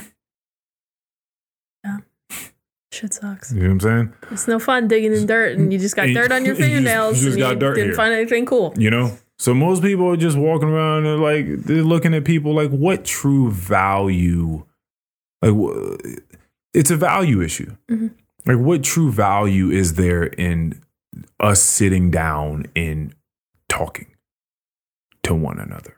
Like what comes from that truly? Like what are you gonna do for me here? You know what I'm saying? Like that's such a selfish way to put it, but it gets to the point. But it gets to that point. Like what am I getting out of this? We are in the age of instant gratification. Mm-hmm. So people are gratified by looking at that little cute kitten. You know, looking at that. What was the thing called? The capybara. The capybara. Yeah, people. You know, it's like. I love looking at that video. Like, and you know, but if you go out and you see some people talking, most of the talking that you see doesn't hold much value because people are just fucking saying a bunch of words. So you don't see much value in that. So you don't know that there's a level of conversation that would truly enrich your being. And you'd walk away like, oh my gosh, like, it's so fun talking to them. I didn't even know that I didn't know that was an option. Mm-hmm. I didn't know you could talk to someone and walk away feeling like a lighter and like, you know, invigorated and thoughtful.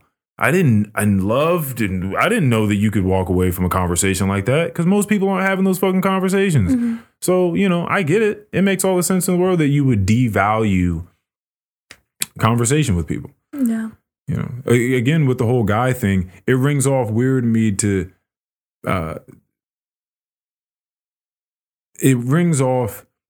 to me to ask a guy to hang, like, yo, let's go get coffee, dude. Like, let's go. Mm-hmm. Hey, bro, let's go sit down. And by the way, without alcohol involved. Mm-hmm. Like, yo, let's go sit down and talk. Let's go watch a movie. Like, let's go to the theater. Like, even that is doing something else. Even that's doing something else because at least you have something else to focus on. Like, you can watch the screen. Yeah. But it's like, nah, dude, come look at me. Let's sit down, come look at me and let's talk. It's like, oh, hey, what are you talking about? What do you mean? You want to go get a beer? Like, we can, because then that'll at least give some social lubrication, and you know, you can calm those nerves of just sitting and looking at another dude. Because that's how it is. So that's just a callback on that topic we talked about a while ago, like why it can be weird for dudes. Like, you want to just go, you just want to sit and just talk to me? Like, you don't want to do something? Do you think it's like conversations not doing something? Yeah. They say that women are more empathetic than men. Do you think that's a big part of it? Yeah. Because you have to be empathetic towards someone's like concepts and ideas. I think that's why more women. I mean, there's been counters to this saying that it's been socially baked into the infrastructure. But I think that there's a large part, naturally speaking, which is why women are more so therapists and psychologists and nurses and just work with special needs children, and like women are more caring, generally speaking. Mm-hmm. Generally speaking, women are much more caring, softer hearted humans. Just think of the overall arc of, mommy and daddy. Usually speaking, mommy's a bit softer, but then it's like, wait till your dad comes home and I tell him what the fuck you did today. Usually that's the conversation, right? Because you don't want to play with dad, because dad's going to come home and it's going to be a completely different situation. Did you have that experience? Fuck yeah. Okay. Oh, I love him. Yeah. I love him. But yeah, he's a hard ass. He was much more than, I mean, I guess he is now. I'm just adult. But yeah, for sure. Yeah, it was not fun. I wanted to do things I wanted to do. I never understood why I couldn't do those things. I never got like good reasoning as to why I couldn't do those things. And it was tough. It was just tough. I would just hear those fucking keys jingling, just coming in, and I'd be like, oh shit, let me get out of here. Yeah, like let me just get that. And yeah, just because for the most part he was high strung, he was working a lot, trying to provide. And he wasn't the most emotionally available and intelligent person at the time. You know? Yeah, he just did the best he fucking could, I guess. So yeah. but I would go to my stepmom and I talked to her about all sorts of shit that I was feeling and stuff like that. I used to love going and sitting next to her bed and talking to her about stuff. That's sweet. Yeah, man. But that's just generally how it goes. Guys just, you just don't explore those things. Yeah. Nobody's teaching for the most part. Now things are changing now, I think a little bit. But for the most part, especially the older generations, like no one was trying to teach these guys like feel your feelings, like experience your feelings, process your feelings. Let's talk about your feelings. Use the words I feel and then continue on. So I have to shift here. I have to do it. Shift this conversation a little bit. So my dad, right? He had kids before he had me with someone else. Got together with my mom. My mom had 2 children before as well. And he tried to step in as the stepdad, right? Their marriage went to shit. They were never supposed to get married. It was a bad idea, right? So he's trying to be this hard ass, like, 15-year-old girls, no boys, blah, blah, blah, blah, blah. They get divorced, my parents.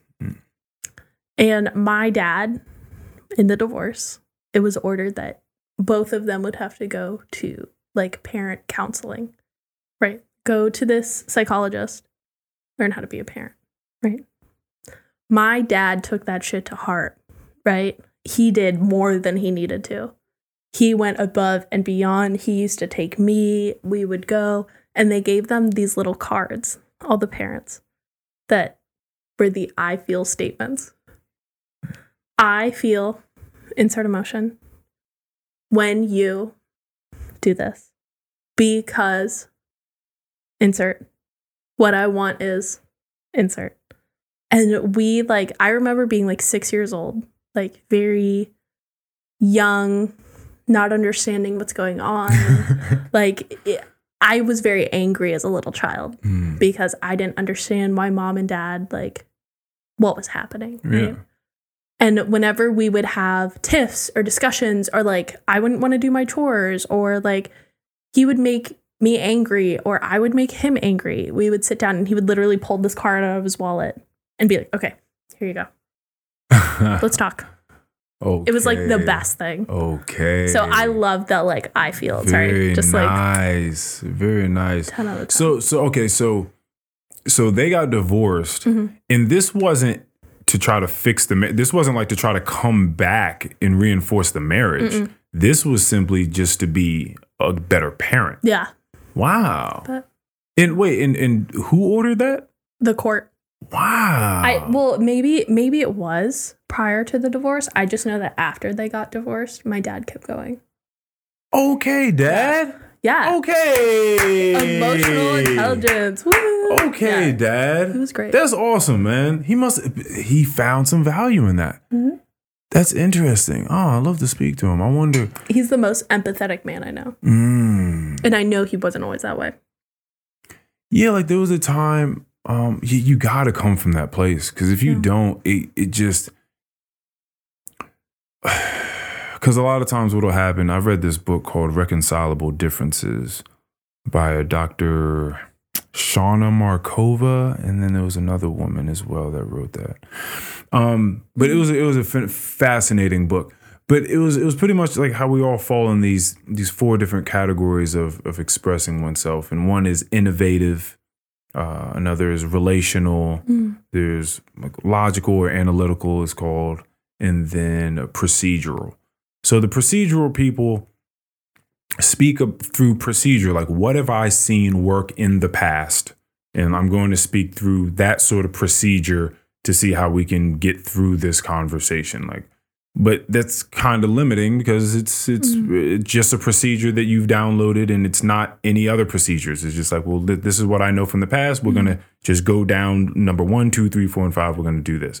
Right. And by the way, all of these are limiting, which is why you're supposed to try to learn from all of them.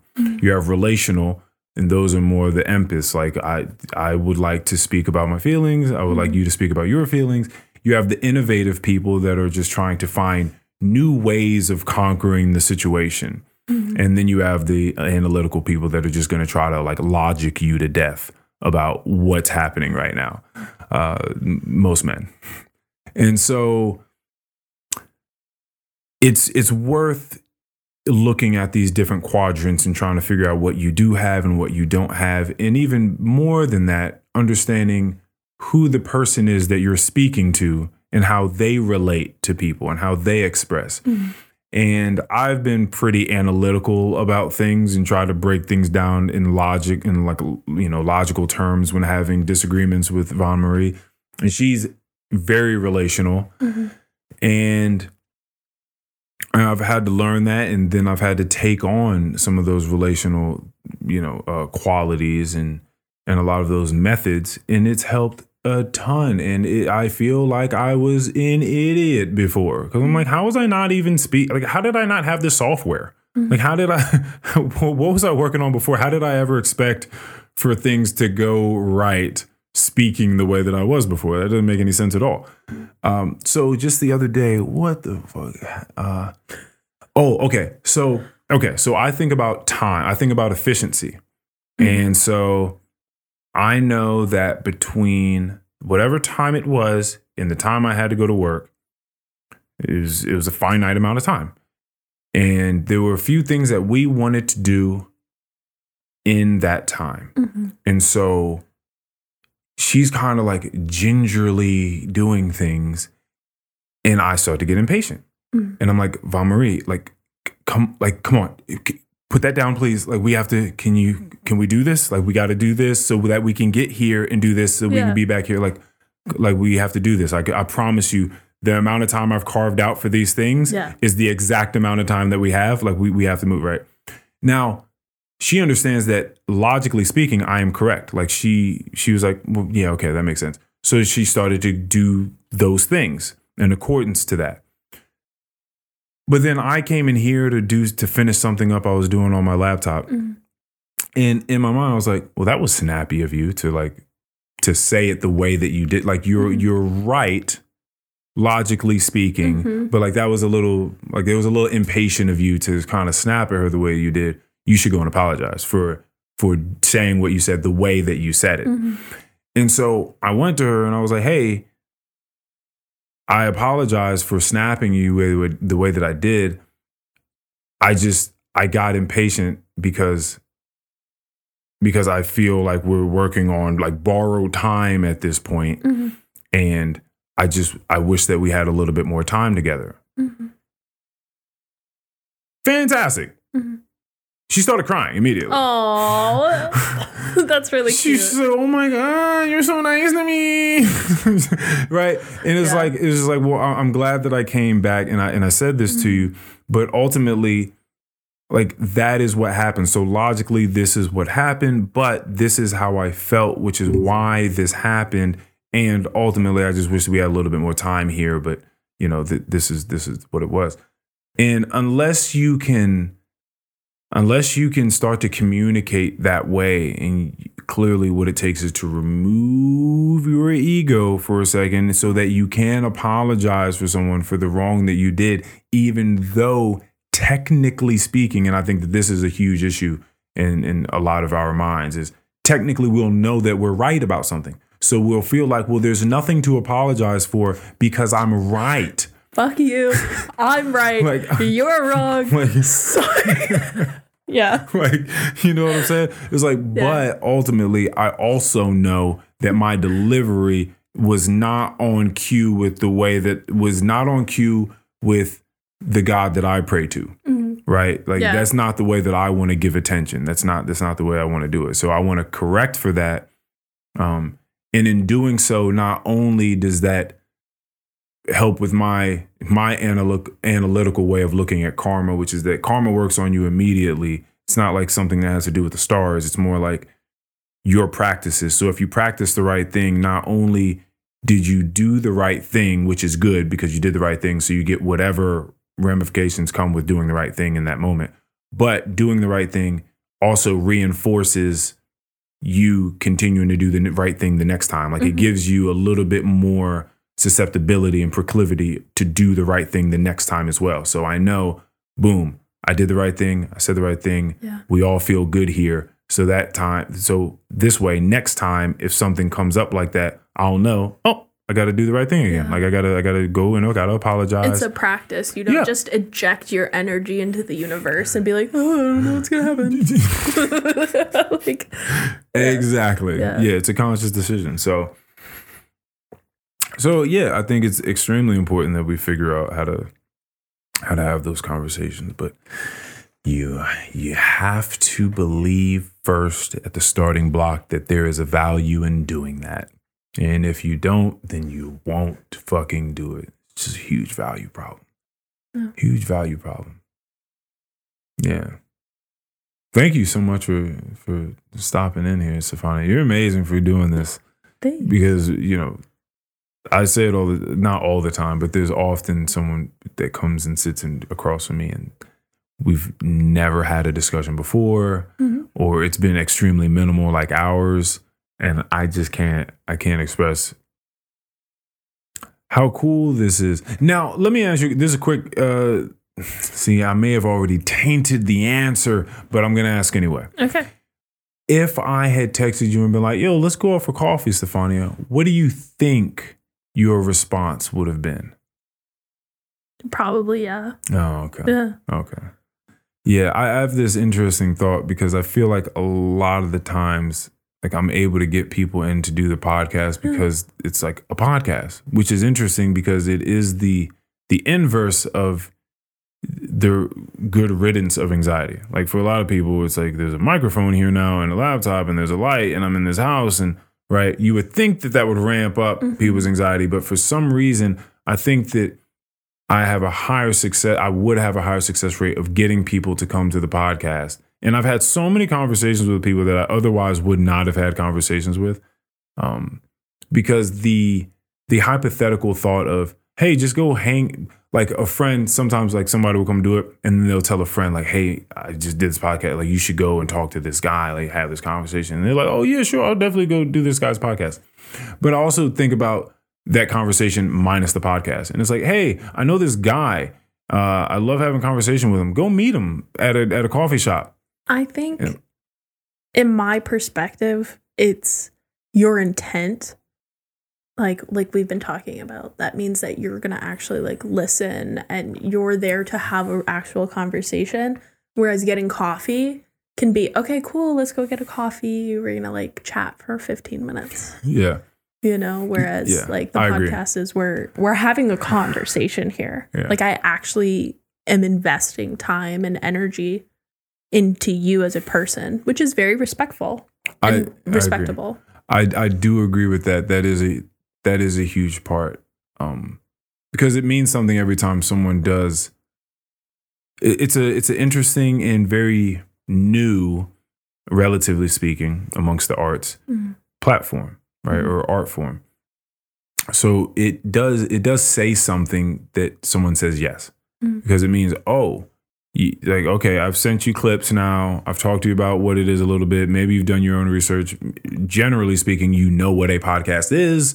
So that means you're making the conscious decision to come and sit down and just have a one-on-one conversation with another human being for X amount of time. Yeah. Like even just that decision alone means you're here for this, which is awesome. And I think that that's extremely necessary in the just, I guess, in the whole process of trying to even have this level of conversation that I speak of. It's sort of like therapy or rehabilitation, either one of those things. Like if you try to just like force someone to stop doing crack and just throw them in rehab, He's like, like I really wish I could just go do crack right now. Like I really wish I didn't just get hauled off by the police and thrown in here. Mm-hmm. As soon as I get out of here, I'm gonna get the biggest rock of crack and smoke this shit out of that thing, right? Or whatever your thing happens to be that you're trying to rehabilitate from, as opposed to the person that wants to go. They're like, I am fucking my life up.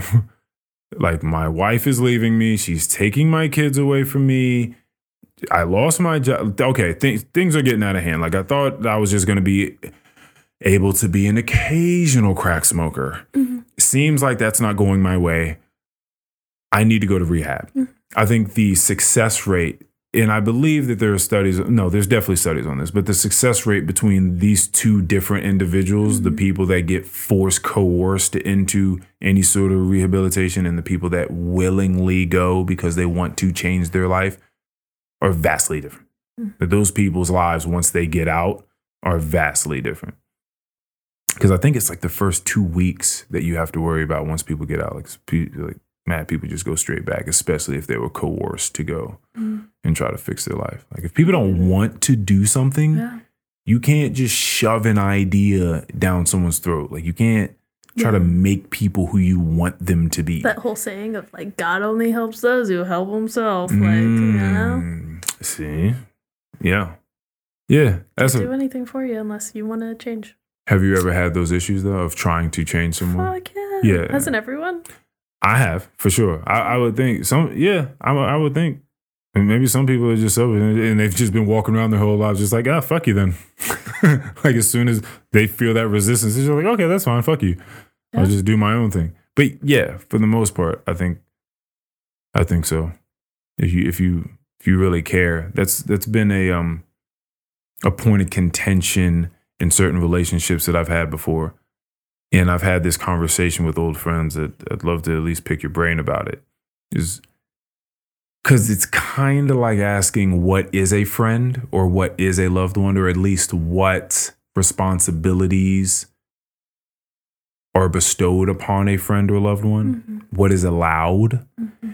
And maybe these are conversations that need to be had between each individual human. Mm-hmm. Like, am I allowed to give you advice on something I see you doing, or should I ask you first? Like, is it unsolicited advice off limits, or should I ask you, hey, can I ask you a question, or can I weigh in on X in your life, like your relationship or your job or your overall well-being? Like, can I weigh in on this, or is that going too far? Because that's tough. Because if you care about someone, you want to give that information. Yeah, there's something in you. It's like, listen, I'm not saying I have all the answers. I'm not saying that I can like fix your life. I feel like I may have an answer. I'm seeing a pattern here. I feel like I can help you. You're toxic. Sometimes that's it. It's like sometimes someone finds themselves in a slew of relationships and they keep going wrong. And you're like, hey, you're the common denominator. I'm your friend, so I know you. So I know things about you that other people don't know. Mm-hmm. I would like to point something out. Is it okay? Can I do that? Like, you know what I mean? Mm-hmm. That's a fascinating one. But have you just had times where you've tried to do that and you were shut down, or are people usually pretty receptive in your life to things that you have to say as far as constructive criticism goes? I feel like, it's case by case. Yeah. I mean, I feel like I'm usually the friend who gives pretty clear, good advice when asked, when like. Oh, so you usually wait for the ask. Yes and no. Oh. Like, I think it's about reading the opportunity more than anything. Yeah, okay, I'm with you. I'm with you. Sometimes people will ask. Sometimes you can have that conversation where you're leading into it and you're like, do you want to hear this truth? Because we're both thinking it. I know what's in your brain, and I'm here to tell you you're right, Or, I mean, yeah. I mean, I've had a family member who has been very heavily involved in drugs, you know, and like we all as a family had the conversation. Oh, okay. You know, but fell on deaf ears Mm. until it didn't. Oh. Yeah. Oh, until it didn't. Okay. It didn't. Okay, so something came around. Something came around, but A little bit. like I said, you only can help those who want to help themselves. Yeah. So you got to read that situation, and you can keep saying things on deaf ears if that's what you want. But if someone's going to walk away and you're not going to be there to talk to them anymore, you know? Yep. There's only but so much time in the day. You only have but so much energy. Like, how much can you really afford to give away? You know, like, listen, man, I can't. I was telling my friend the other day that recently decided I have to quit. I have to delete these gambling apps off my phone. Oh. He was like, I didn't know that it was going to get to this. He was like, but, you know, I take a little $10 out here, a little $10 out here, a little $10 out here. He was like, but I'm doing it every day. Ooh. He was like, that's not good. Yeah, he was like, that shit adds up quickly and I'm losing much more than I'm winning. And I'm like, yeah, bro, go ahead, get rid of that, man. Go ahead, go wrap ahead, it up. like, yeah, wrap that up. Like, you don't need that. Yeah. When things are normalized, we all have to be a bit more cognizant of the things that are normalized in our culture. Because once everyone starts doing something around you, it's like, oh shit, everyone's doing it. It's cool. Like, I'll do it too, right? So gambling before it hit your phone, before that, when did DraftKings do that? I want to say it was in the probably during COVID. I want to say it was in the last 3 years that happened. Beforehand, you would have to get in your car and drive to a casino to hit the slots or do roulette or play blackjack or poker or whatever it is your game is. So to the people on the outside that didn't do that, that looked like doing a lot. You're like, damn, people that gamble do a lot. Like, they get up and they fucking drive, they spend all their money doing all these things. But as soon as the Gaming Commission was allowed to normalize the act of gambling, because what's more normal to people here in America than pulling their phone out and looking at their phone? And spending some goddamn money. That too. Yeah. So as soon as they brought it to your phone, it's like, oh shit, it's right here in my phone. Like, now it doesn't look like you're doing a lot. You know? So you have to be like very, very cognizant of the things that become normal. Because a lot of the things that become normal aren't fucking good. It's just normal. So now a bunch of people are doing it. So now you're just psyched into doing some shit that is terrible for you. And people are losing their mortgages, people losing their families. Just, I can only imagine the amount of people that's just started blowing all of their money on gambling in a way that they otherwise would have never done because there wasn't a casino near them. Yeah. There are places that just have slot machines. I know gas stations now that just got slot machines at the gas station. You just go in there and you would just see people sitting down next to the Fritos. Yeah. And they're just pulling that slot machine. Ling, ling, ling, ling, ling, ling, ling, ling, ling, ling, ling, all day long. The gas station that I used to work at, it's a gas station. We have a lottery machine. We had people that would come in every single day and spend $100. Getting $100 scratcher. Doing that every single day. And then if they would win by chance, it's going right back in the machine. Yeah. Of course. I don't know if it's all of it, but yeah. These people were like crazy. I have a soft spot for humans. I think a lot of it's conditioning. A lot of it is just like, it's not made easy. Like, life is not made easy for people. No. You know, but that's part of the fun. What's life without a challenge? Yeah. If you're not challenged, you're bored. Turn it back there. People are definitely bored. So fascinating to me to look around at life and be bored. Like, there's so much happening all the time. And just look around like, life is okay, I guess. Like, I mean, I got TikTok, cat videos. That's more of an overstimulation issue for me. Yeah. Alrighty. All right. Well, thank you so much for doing this. Let me get some dinner. Mm-hmm. Let's see what this little lady is out here doing. And let's get you a lip balm. Thank you. Yeah, I'm absolutely. So Thank you so much for being here today, Thank you for Stefania. having You're me. amazing. I appreciate it. Absolutely. See ya. Peace, everybody. Thank you for listening. Later.